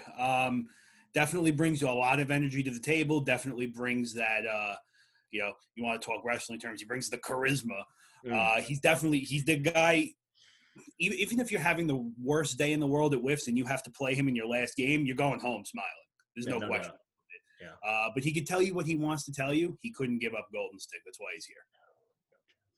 Because he was going to go to Texas and probably within 3 months be like, hey, so I found 4 teams and we're going to run a Golden Stick event here. I'm like, great, I'm getting on a plane right now. Yeah, no, but you know what? It would have been win-win. We keep NIF or Golden Stick, Texas. I'd say Golden Stick's become this like cult following now. Guys can't, once they get a taste of it, they can't live without it. They crave it. Yeah, I feel you. It's like I said, it's definitely addicting. Little short story. When I got into the league, I reached out at the time when Rob was running everything by himself. Reached out, got involved. I got on my first team. I showed up. We were supposed to have 6 people on the team. 3 people never showed up. Paid for the uniforms, and no one ever heard from them again. I ended up, I ended up with Tom Polly, who's turned into another face of Golden Stick young guy. Superstar. Yeah, superstar now. And who else was on the team at the time? Chris Bayo. Right, that guy. But yeah, I mean, that was in the Bay Park days back in Far Rockaway, or East Rockaway. Correct me if I'm wrong. Correct, East Rockaway. That was it was. I remember we got blasted our first day. We lost all 6 games in the old format. But it's you could lose every game in mercy rule, or you can win every game on a walk off, and there's no way you're not coming back the second time. I appreciate you saying that. It's a lot of fun out there. Yeah, I mean, we all went through our downsides. I feel like I've always been on teams that have been like right there. I've never been on like a great team.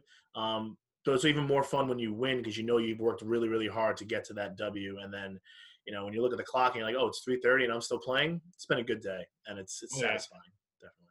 Yeah, definitely the unwritten rule of thumb in Golden Stick, especially for us, is if you're still playing wiffle ball around 4:30, you're having a good time. You're having a very good day. Yeah, I agree. Anthony, I can't thank you enough for coming on the show. Everybody, remember, you can find Golden Stick on Facebook, Instagram, YouTube at Golden Stick Vids or Golden Stick Vids New York. Also, look for them with their Let's Go Sunday podcasts. You can find that on YouTube, and you can look for their clips on Facebook. Hey, man, listen, appreciate you guys letting me on the show. I hope all is well with all your friends and family. Everyone stay safe. Joey and Nick and Tyler, thank you so much. And talk to you guys soon. Stay safe, stay well. Thank you for coming. Thank you so much, Anthony. And I do hope I'm sure we'll definitely see you again for sure. Your friends, your family, and yourself all stay safe. Cannot thank you enough for joining us here on the Primetime Rundown right here on the Eastern Observer. Anthony Dioria, everybody, Golden Stick Wiffle Ball League. Anthony, thank you so much for joining us here. Ladies and gentlemen, let's keep it moving here on the Primetime Rundown, episode number 21. Cannot thank Tyler for doing such an amazing job with this right now. Being the moderator, Tyler, this is a different thing. We'll have to give you a grade on it after the show. Yeah, I think you might have to watch out for your job, but whatever. Oh yeah, hey, listen, get Joey out of here, and this seems to be a good path. So I mean, when you become all big and famous, I'll just throw you out of your basement and we can do the show. Yeah, absolutely. We're still in his basement. That would be great. Yeah, right. That would be something. Definitely. Mom, love Karen on as our third. There you go. I was gonna say Karen will definitely welcome you guys into my home as always. But we like Karen more than we like you. Yeah, well, that's what Nick tells. Yeah. Say Nick says that all the time. And the rest of my friends, actually. Moving forward here on number 21 of the Primetime Rundown. Once again, ladies and gentlemen, alongside Tyler, Adelle, Nick Partain, I'm Joey Jarzynka. Cannot thank you all enough for joining us here on this Good Friday evening, 7:23 here on the East Coast. We still have another 37 minutes. I had to get the math right there, Nick. 36 minutes. 36 minutes left to go here on episode. Please. I don't need the nastiness. Thank you. I can't even say it. It's. You want me to take a job? Yeah. Mind-boggling once I say this, and this is not one to smile about. This hurt me as someone who's worked in college sports and still does, and just morally and for genuine knowledge of the situation. A few days ago, actually yesterday, we saw a tweet come from multiple sources, one of which being 24/7 Sports. And Oklahoma State football head coach Mike Gundy, he released this statement regarding the COVID-19 pandemic. And he said this, quote, the NCAA, the presidents of the universities, the Power Five conference commissioners, the athletic directors need to be meeting right now, and we need to start coming up with answers. The end quote. The Oklahoma State head coach said inside a near hour-long teleconference that included a 20-minute monologue to start off. Quote, in my opinion, we need to bring our players back. They are 18, 19, 20, 21, and 22 years old, and they are healthy, and they have the ability to fight this virus off. If that is true, then we sequester them and continue because we need to run money through the state of Oklahoma, end quote. Fellas, I need to ask you this because I don't think I should start because I could probably go until 7:58 and absolutely destroy what head coach Mike Gundy said in a teleconference, which I just read. Guys, your thoughts on this? He just doesn't get it. He just doesn't. He doesn't understand that it has nothing to do with the young people. It has nothing to do with if you're healthy. It has nothing to do if you can fight it off. It's about stopping it from spreading to every single person in the country, in the world, people that are most vulnerable that could pass away from this, people in the healthcare industry that are the ones trying to take care of the sick people. You can't have people getting together for any reason right now other than if it's a dire need. This is ridiculous. The fact that he has no understanding of it and he's stuck at home right now with all this time to understand it is sad and pathetic. You can't have people going out and putting themselves and their entire families and everyone around them at risk because you want to make a couple extra dollars for your state.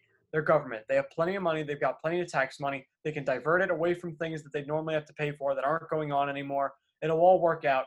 Mind your own business. Keep yourself safe and try and keep your players and your college students safe.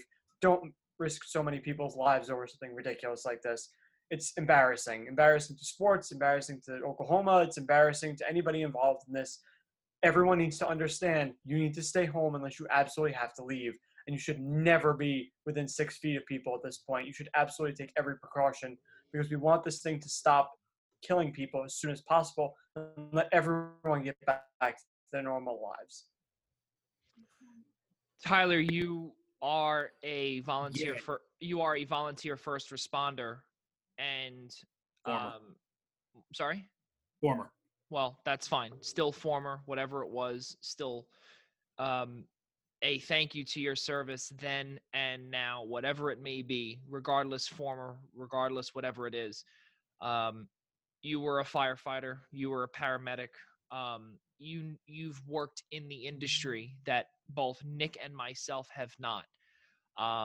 And because you have the experience being on the front lines of, obviously, thank God, nothing of this magnitude you've ever had to deal with.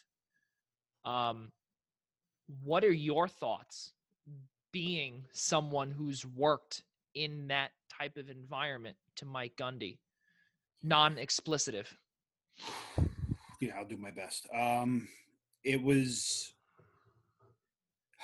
so, for those who don't know, I did 5 years in my local fire department. I was primarily a firefighter. I didn't dab too much into the paramedic side. The way my fire house used to run was everybody could ride everything. So we could ride the ambulance, obviously the fire trucks. So we would do a lot of rescue calls. Luckily, during my time in the department, we never dealt with anything like this. The worst we ever dealt with was blizzards. There was Hurricane Sandy, which is before my time in the department. So when you would go on a medical call, most of the time your biggest concern was getting the stretcher into a house because you have to fight it through the snow. Definitely, you definitely get to some scenarios.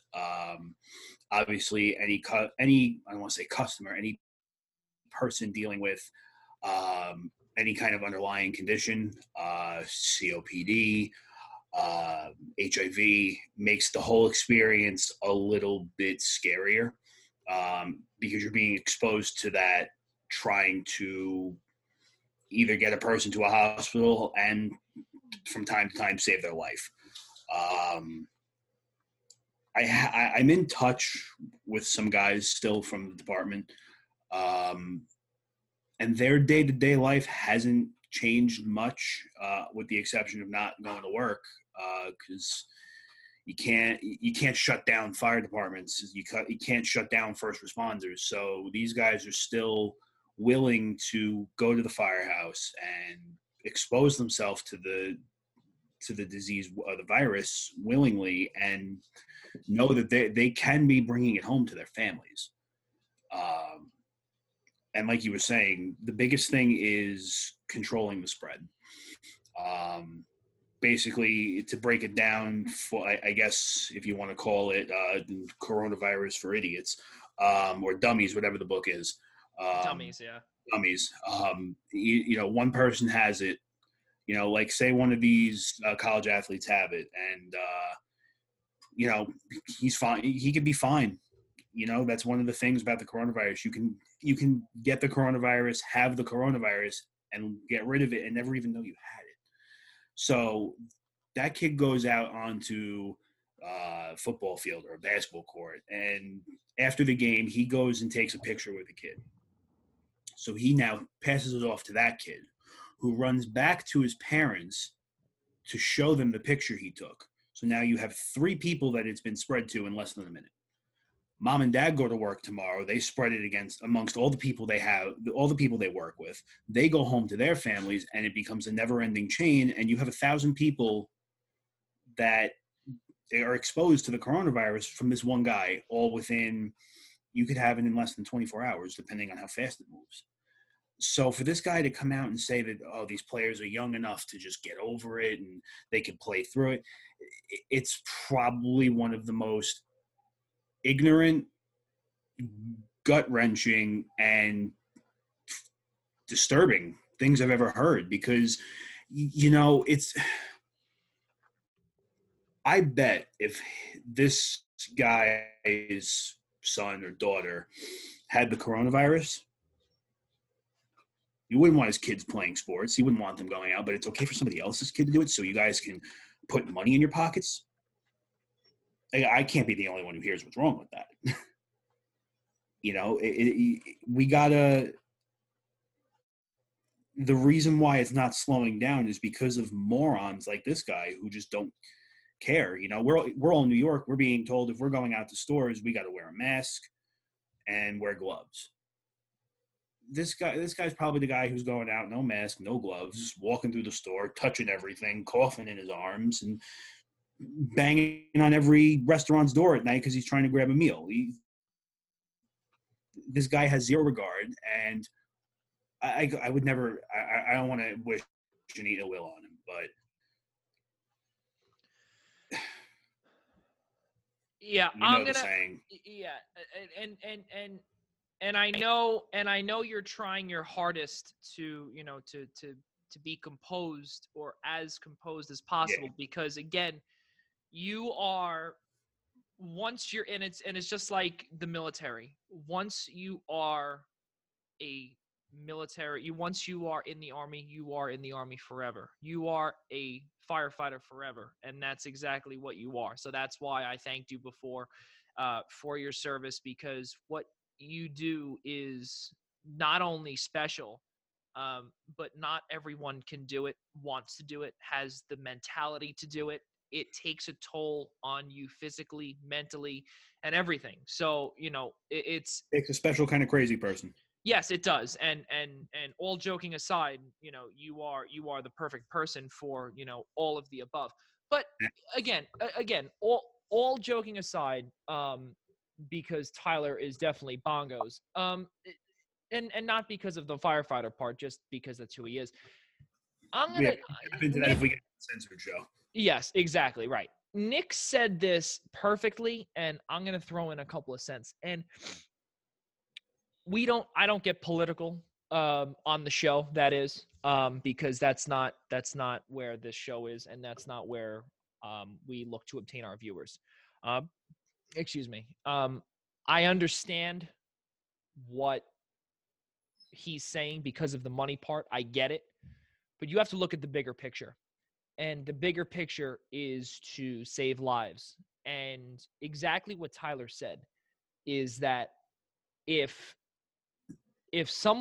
one player gets it, and if there is no restriction on a player going or running past a player that is just above the tunnel, and he coughs, one little cough from a lot of the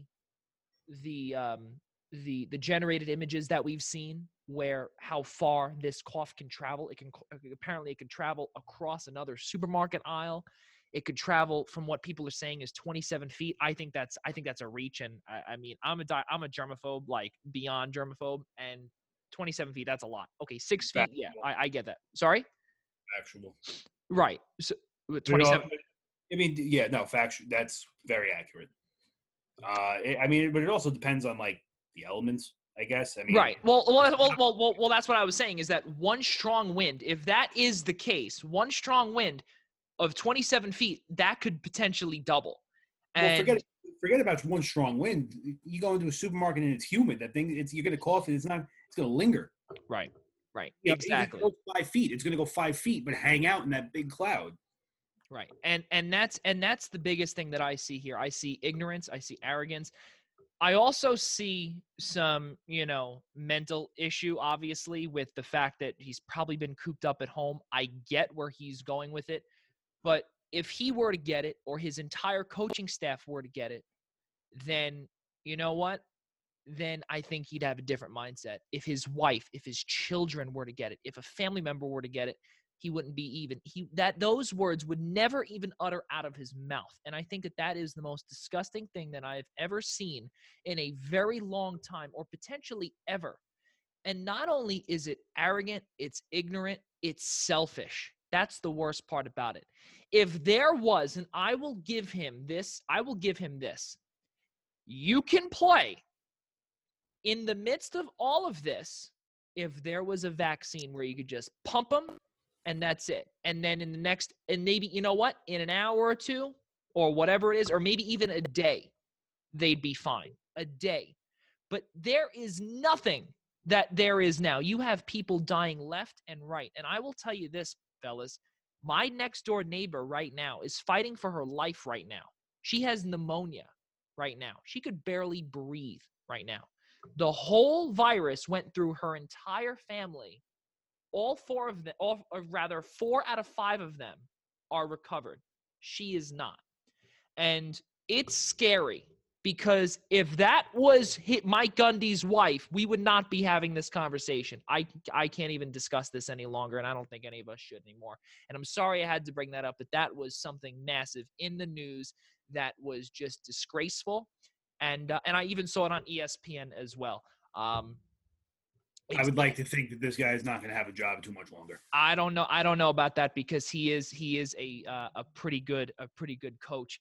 I don't care how good of a coach you are. If you want to go out and say something stupid like that, you don't deserve a job. Well, then it's going to be one hell of a job for the spokesperson of, or the SID of Oklahoma State football, to try and figure out how to put out the fire, if you will, from that. Fellas, let's move forward to something a little bit more positive, if you will. First off, just about a week and a half ago, Wimbledon was canceled. The championships at Wimbledon, the tennis championships, was canceled for the first time since World War II. The British Open, the Open Championships, is canceled for the first time since World War II as well. The Masters intends, quote unquote, intends to be rescheduled until November. I think, as both of you know, I'm an avid golf fan. I love golf, and I think that I always think of the Masters as like the beginning of my summer. You hear the birds chirping, in Atlanta or in Augusta rather. And, you see the guys on the golf course, and it's just, that summer's coming up here in New York.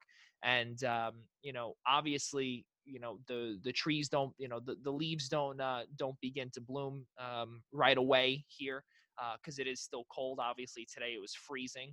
But, and today would have been round number 2 of the Masters. And to see it in November with potentially the leaves falling, I think that would be pretty cool rather than see them bloom. But I know you guys don't really care for golf or watch that much, so I will. That was just a touch up because that is in the news, obviously, in a humongous championship round, or it's actually the first of 4 Grand Slams for the PGA Tour. But it's still a big part of this week and always this week. As we said, the Masters intends to be rescheduled till November. But the biggest one that we just got, actually, the biggest bombshell that we got a couple of days ago, I believe it was yesterday, actually, when Tyler texted it to me, UFC 249 and 250 were canceled. And I wrote down in our prompt, finally. Tyler, let's start with you about this. You have no idea how big of a weight on my chest this was for a very long time before even the coronavirus got here. I have one of my friends who's listening right now, and she's going to know exactly what I'm talking about because. Thank you, Tyler's friend, for listening to us. Yeah, and also if you have a question, a comment, or if you want to even join the show for just a few moments, Tyler will send you the information right now. Go on, Tyler. Insert generic plug here. There you go. So me and her boyfriend, who is actually one of my best friends for about 15 years now, were supposed to go to UFC 249 because it was in Brooklyn. And the tickets, obviously the main event for that fight was Khabib Ferguson, which is I don't know how much you guys follow UFC, but that fight's a big deal. It's been rescheduled so many times now. And it was like it was finally going to happen. And we were like, all right, we'll go. And he was on my case to get these tickets. And I'll be honest with you, I wanted to go. I did. But part of me was like, how do you justify $300 on a ticket to sit up in heaven? But I'll be honest with you, I was gonna do it. We had already come to the conclusion it was happening. So obviously we saw the prices and we were like, we're going to wait for our tax returns and we're going to revisit this. Yeah. So we both got our tax information right away. Did it? I had my return within 12 days. He got his pretty quick too, and then we went back and looked, and obviously we were like, all right, now we're going to wait for it to drop. Like we have the money now, we just wait. And then as soon as it started to drop, it was like 240, 250, and we were like, it's dropping like super quick. And did you tell? I'm sorry to interrupt you, but with Nick as your accountant, did you tell him that you needed the cash now? Nick's not my boss.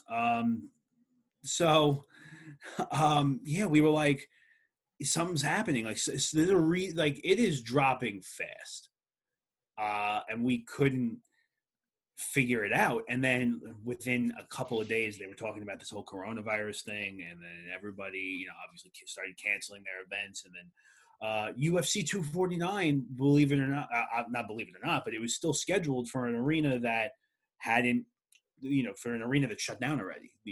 So we were like, well, they're not canceling the event, but the Barclays is shut down. So what the hell does that mean? We had no idea what was going to happen. So it's good on a personal level to finally get closure that the show is gone. But it's something that also should have been done a while ago when the NHL was suspended, possibly canceled, when the NBA was suspended, when baseball was suspended. This is a couple weeks too late. Couple of weeks. I was thinking about a month too late. Couple weeks. I'll give you that. Yeah, I mean, and we spoke about this as well, and I know Nick is not a UFC guy, but I will throw this here, and exactly what what Nick said is the money aspect of it for sure. But the biggest thing that I see here, it's not the arrogance part, and I think what he did, what Dana White, president of UFC, did. He tried his best to do what he can with a situation that he had no control over, and I got to give him credit for trying. Where we saw Tyler, and I think we spoke about this off camera, where it was something with an island, like he I don't know if he bought an island or it was something like he so had, he either bought or rented an island to have all of his UFC events on, but right. half of his guys couldn't leave the country. That was a big reason with Khabib Ferguson. They won't let Khabib leave Russia. Right. Yeah. Right. And not only that, too, is that you also have no guarantee. You're coming from this remote island, wherever you are. And a lot of these countries are not allowing any international flights, any international anything in. So I think honestly, it's remarkable. It's pretty cool to see what Dana White tried to do. He tried to get around every single hurdle. But at some point, that gate is going to come down and completely, just chop your head off. But listen, he tried, and like I said, I have to give him credit. Nick, I'm gonna go to you for this, like how we went with Tyler with the NBA. But I want to ask you your thought generally with what Dana White did, and just in general what UFC. They were the last league, or last league standing, rather. So to have them fight, they have to be in contact with each other. So why was he trying to do this? He's another guy who doesn't get it. Like, why are you promoting human contact? What are you not understanding about this virus? Like that, even if it's just them two on a remote island, if one of them had it and gave it to the other one, they're bringing it back to their family, and the spread continues. I find it hard to believe that this guy wouldn't have had his fighters tested and checked before they fought. If you could do that, then the rest of it makes sense. But at the end of the day, we're going to use tests on them when the tests are in short supply as it is. You're going to use them on two guys to fight in a UFC event. They should be safe for the medical professionals. Well, to be fair, at this point. You see how many tests are being handed out to the NBA and the NHL right now. There's no way Dana White couldn't have gotten. How many people fight on a UFC card? On the main card, 12. You shouldn't be putting he couldn't have gotten 12 right now. It doesn't make sense. Just stop. You guys gotta be kidding me. Tell that to the NBA and the NHL, who are trying to make significant comebacks right now. Right, we didn't get to talk about that, but I would have said the same thing to both of them. What are you doing? Why is this not waiting to be anywhere close to happening until we're basically sure this thing? Yeah, but it's also not unimportant to have them tested either. I get that they're not considered a priority, but you got players that are dealing with hundreds of fans a day. They go to their signings, their meetings, they're meeting fans outside the building, inside the building. They're going to spread that thing faster than you and I combined. Yeah, but they shouldn't be out. It's just as important to have them checked. I'm not saying they're a priority, but you have some tests given to them. I mean, turn around, look at the Senators. What do they have? 6 people test positive right now? You have a very high chance of being sick. Yeah, if you think you've been in contact with somebody who got it, then absolutely you become somebody who needs a test. But to have 2 guys do a fight just to make the UFC and Dana White, who's probably worth millions, more money, seems ridiculous. If the guy can afford to buy tests and they're willing to give them to him and they're stupid enough to give it to him, that's not his fault. Well, that opens up a whole new can of worms. That is for a completely different show on a completely different network, not named the Eastern Observer. But now I'm going to segue into this. And Major League Baseball earlier this week had come out and said that there is a possibility that between Major League Baseball and MLBPA, along with the players themselves, they're weighing options to play in spring training ballparks all around Arizona and at Chase Field in Phoenix starting in May. Obviously, people have been very critical of this, one of which is one of my sources on one of Major League Baseball teams. You two know it, but I will not say it on air, as he told me to keep that shut. But he said, quote, "It would be a living hell for me to be," end quote, to be basically sequestered on, he said it would be like jail. That's the best way to put it. It's like jail for 5 months. And it would be okay if there were, the antibodies from other people, whatever. Again, a lot of this has to do with making money again and to rebuild the economy. Now, the biggest problem that I have here is that unless you have a vaccine ready, unless you have enough antibodies ready to inject people to fight off this potential bug where it will not affect people, where I think Nick and Tyler, what was it? They had said that instead of being in a dugout or in a clubhouse, they would open up the gates to the stands where they would sit. I believe it's every third seat on the first base and the third base side. I think that might be the stupidest thing possible to do, unless there is a potential vaccine or there's these antibodies where you can just inject them with, where it would start working soon. But you have to give it time for it to be in May. And I understand that there's, again, this is a different part of the show, and this is not our forte, but there's a lot of money going around to the economy and everything like that. Yes, I know the stock market's down, everything like that, and it's affecting everybody. It is. And we have to get businesses back up and running. We do. But if it means endangering the welfare of normal human beings, and that includes professional athletes, because guess what? They are also human beings as well, just like you, me, and you. Guys, I need your input. So this is kind of where this whole thing is going to get tricky with sports and the coronavirus. Because as far as playing again, and I think we could all agree that as long as you can play and you could be, if you know that it's 100% safe, the virus is not coming in, the virus is not leaving, I don't see a problem with playing. But the only problem with that right now is you don't have that guarantee. Mm-hmm. You could isolate yourselves to some remote island off the coast of Antarctica and play baseball for all I care. But the problem is you're not. What's a baseball roster? 40 men. So you got 40 men with 30 teams. The 40-man roster isn't on the major league roster. The 40-man roster is a paper and pen kind of thing. It's 26. It's 26 now. 26 is the amount of guys on a major league Whatever team. It is. Whether it's 26, 40, or the entire damn farm. You have X amount of players on 30 teams. That's not including base coaches, the managers, medical staff, GMs, team presidents. Obviously, you're going to have some kind of social media representative for the team there, so people can, actually know what's going on, and it's not meaningless baseball. Reporters. This isn't the 1800s where a team's going to win the World Series, and I'm going to find out in the newspaper 10 days later. Right. But like I said, it all comes down to that not having that guarantee of you can do this safely, and the fact that, again, going back to the whole political doctor nonsense, there's no definitive thing saying that we're close to a vaccine or an antibody.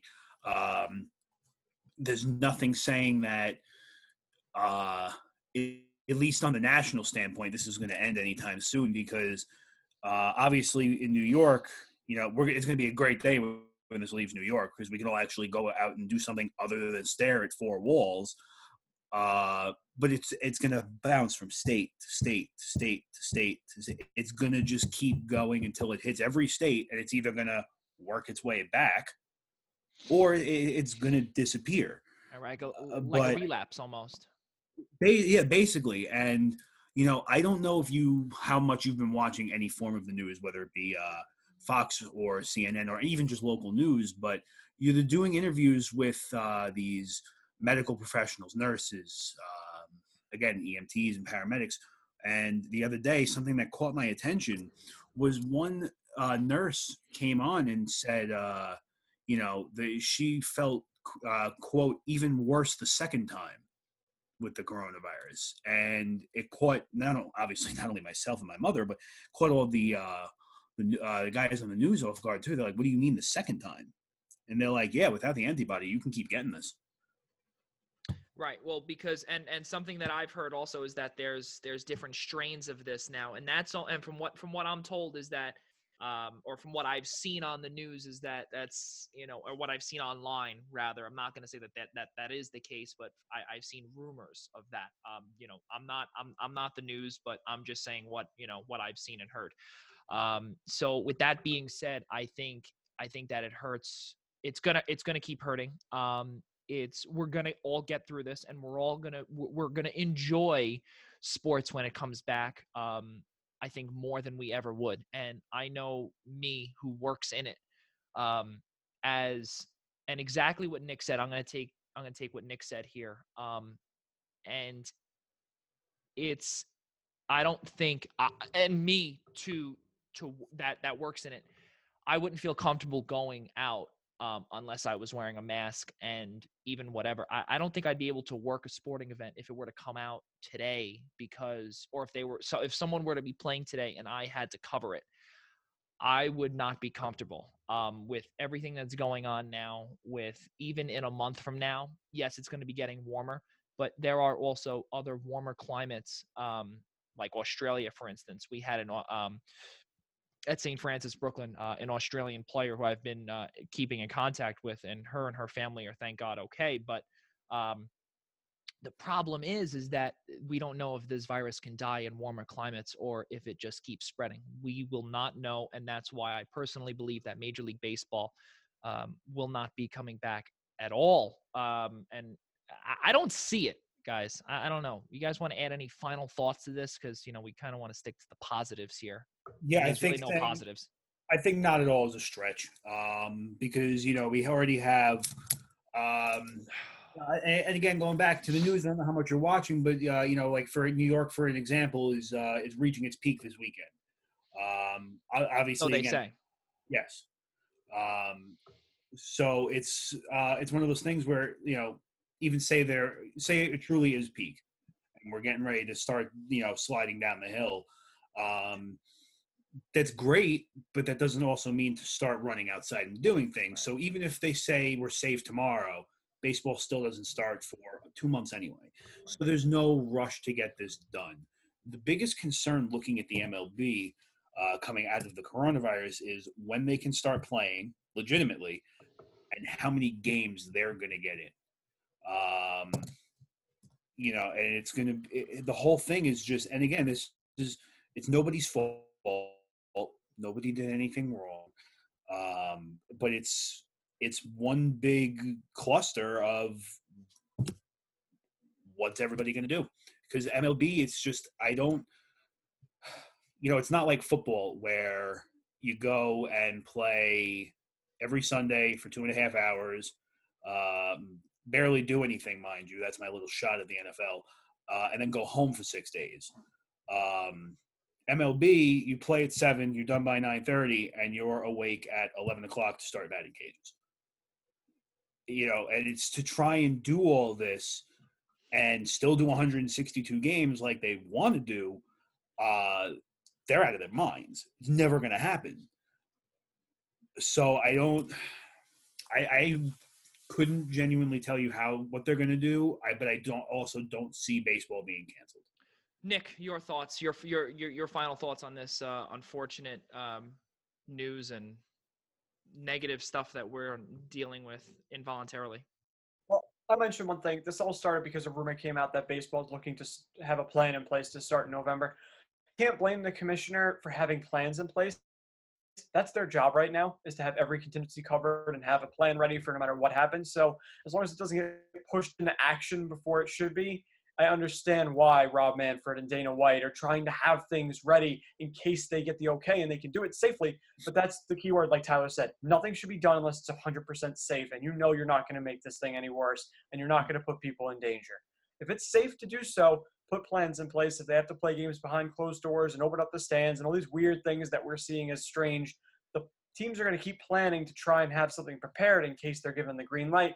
But as long as the powers that be prevent it until it's 100% safe, then I understand these rumors coming out and these weird things being proposed and talked about, because that's all we got right now is you have to plan and be ready for any type of scenario. So I hope they don't do anything until it's safe, but I get that plans are coming out.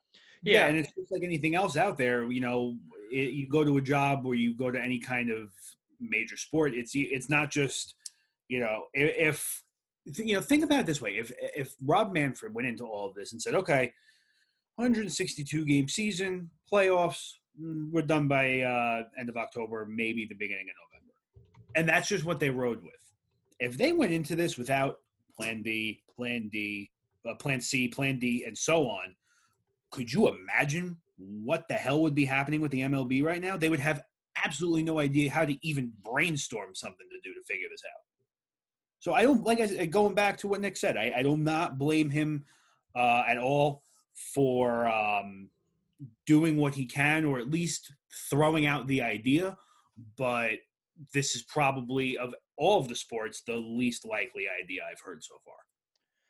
Well, moving on to a more positive note, the Professional Basketball Hall of Fame they've announced that Kobe Bryant, Kevin Garnett, Tamika Catchings, and also, let's not forget, the immortal Tim Duncan, rather. They're going to be inducted into the Hall of Fame this year.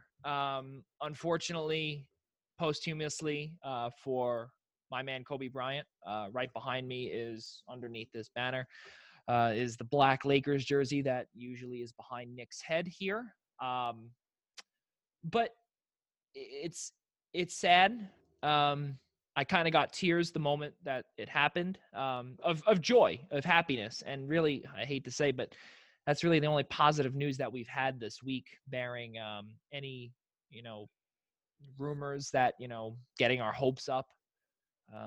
But your thoughts on our childhood really coming to an end, guys? This is, it just, every year it almost seems like it's, obviously, obviously every year. Well, that's what I'm saying, especially because Tim Duncan, who we grew up and idolized, with his Adidas sneakers, for instance. And he didn't retire that long ago either, which is the crazier part. I mean, as far as, like, I'm sure we all know that in all sports, there's an eligibility. You need to wait before you can get into the Hall of Fame. And I wish the eligibility for Kobe would have been 1 year earlier. If we had all known what was going to happen, it happened. I think we would all say the same thing, because unfortunately, it's always unfortunate to lose somebody, especially the way we lost Kobe. But if anybody in any of the four major sports deserved to sit and appreciate and watch themselves get cemented in their sports history, there's not a single person you can name that deserved it more than he did, to be able to see himself go in. Nick? Yeah, it's unfortunate that he wasn't able to see it. At least his family was there. They made it a big celebration. He's been honored in so many ways that I'm sure he's looking down on us and happy that we've celebrated everything that he's achieved, all the things that he was so passionate about, not just his game, but growing the women's game, his daughter Gigi, his wife, all the things that made him such an amazing ambassador for basketball. And it's nice to see it all celebrated once again. But yeah, it was sad that he wasn't able to be a part of it. But it really is incredible. Every year, every Hall of Fame induction in every sport, to see guys that we grew up watching, and to say that, wow, not only are they retired now, they've been retired long enough to be inducted in the Hall of Fame. I think that's so great.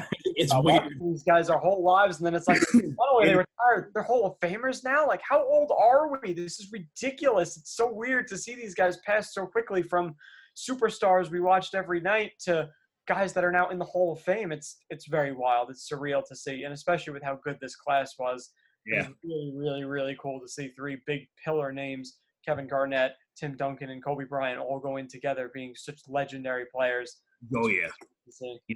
And as weird as it is to start seeing the people that we grew up with getting inducted, it's just as weird, going back to the whole our childhood wrapping up thing.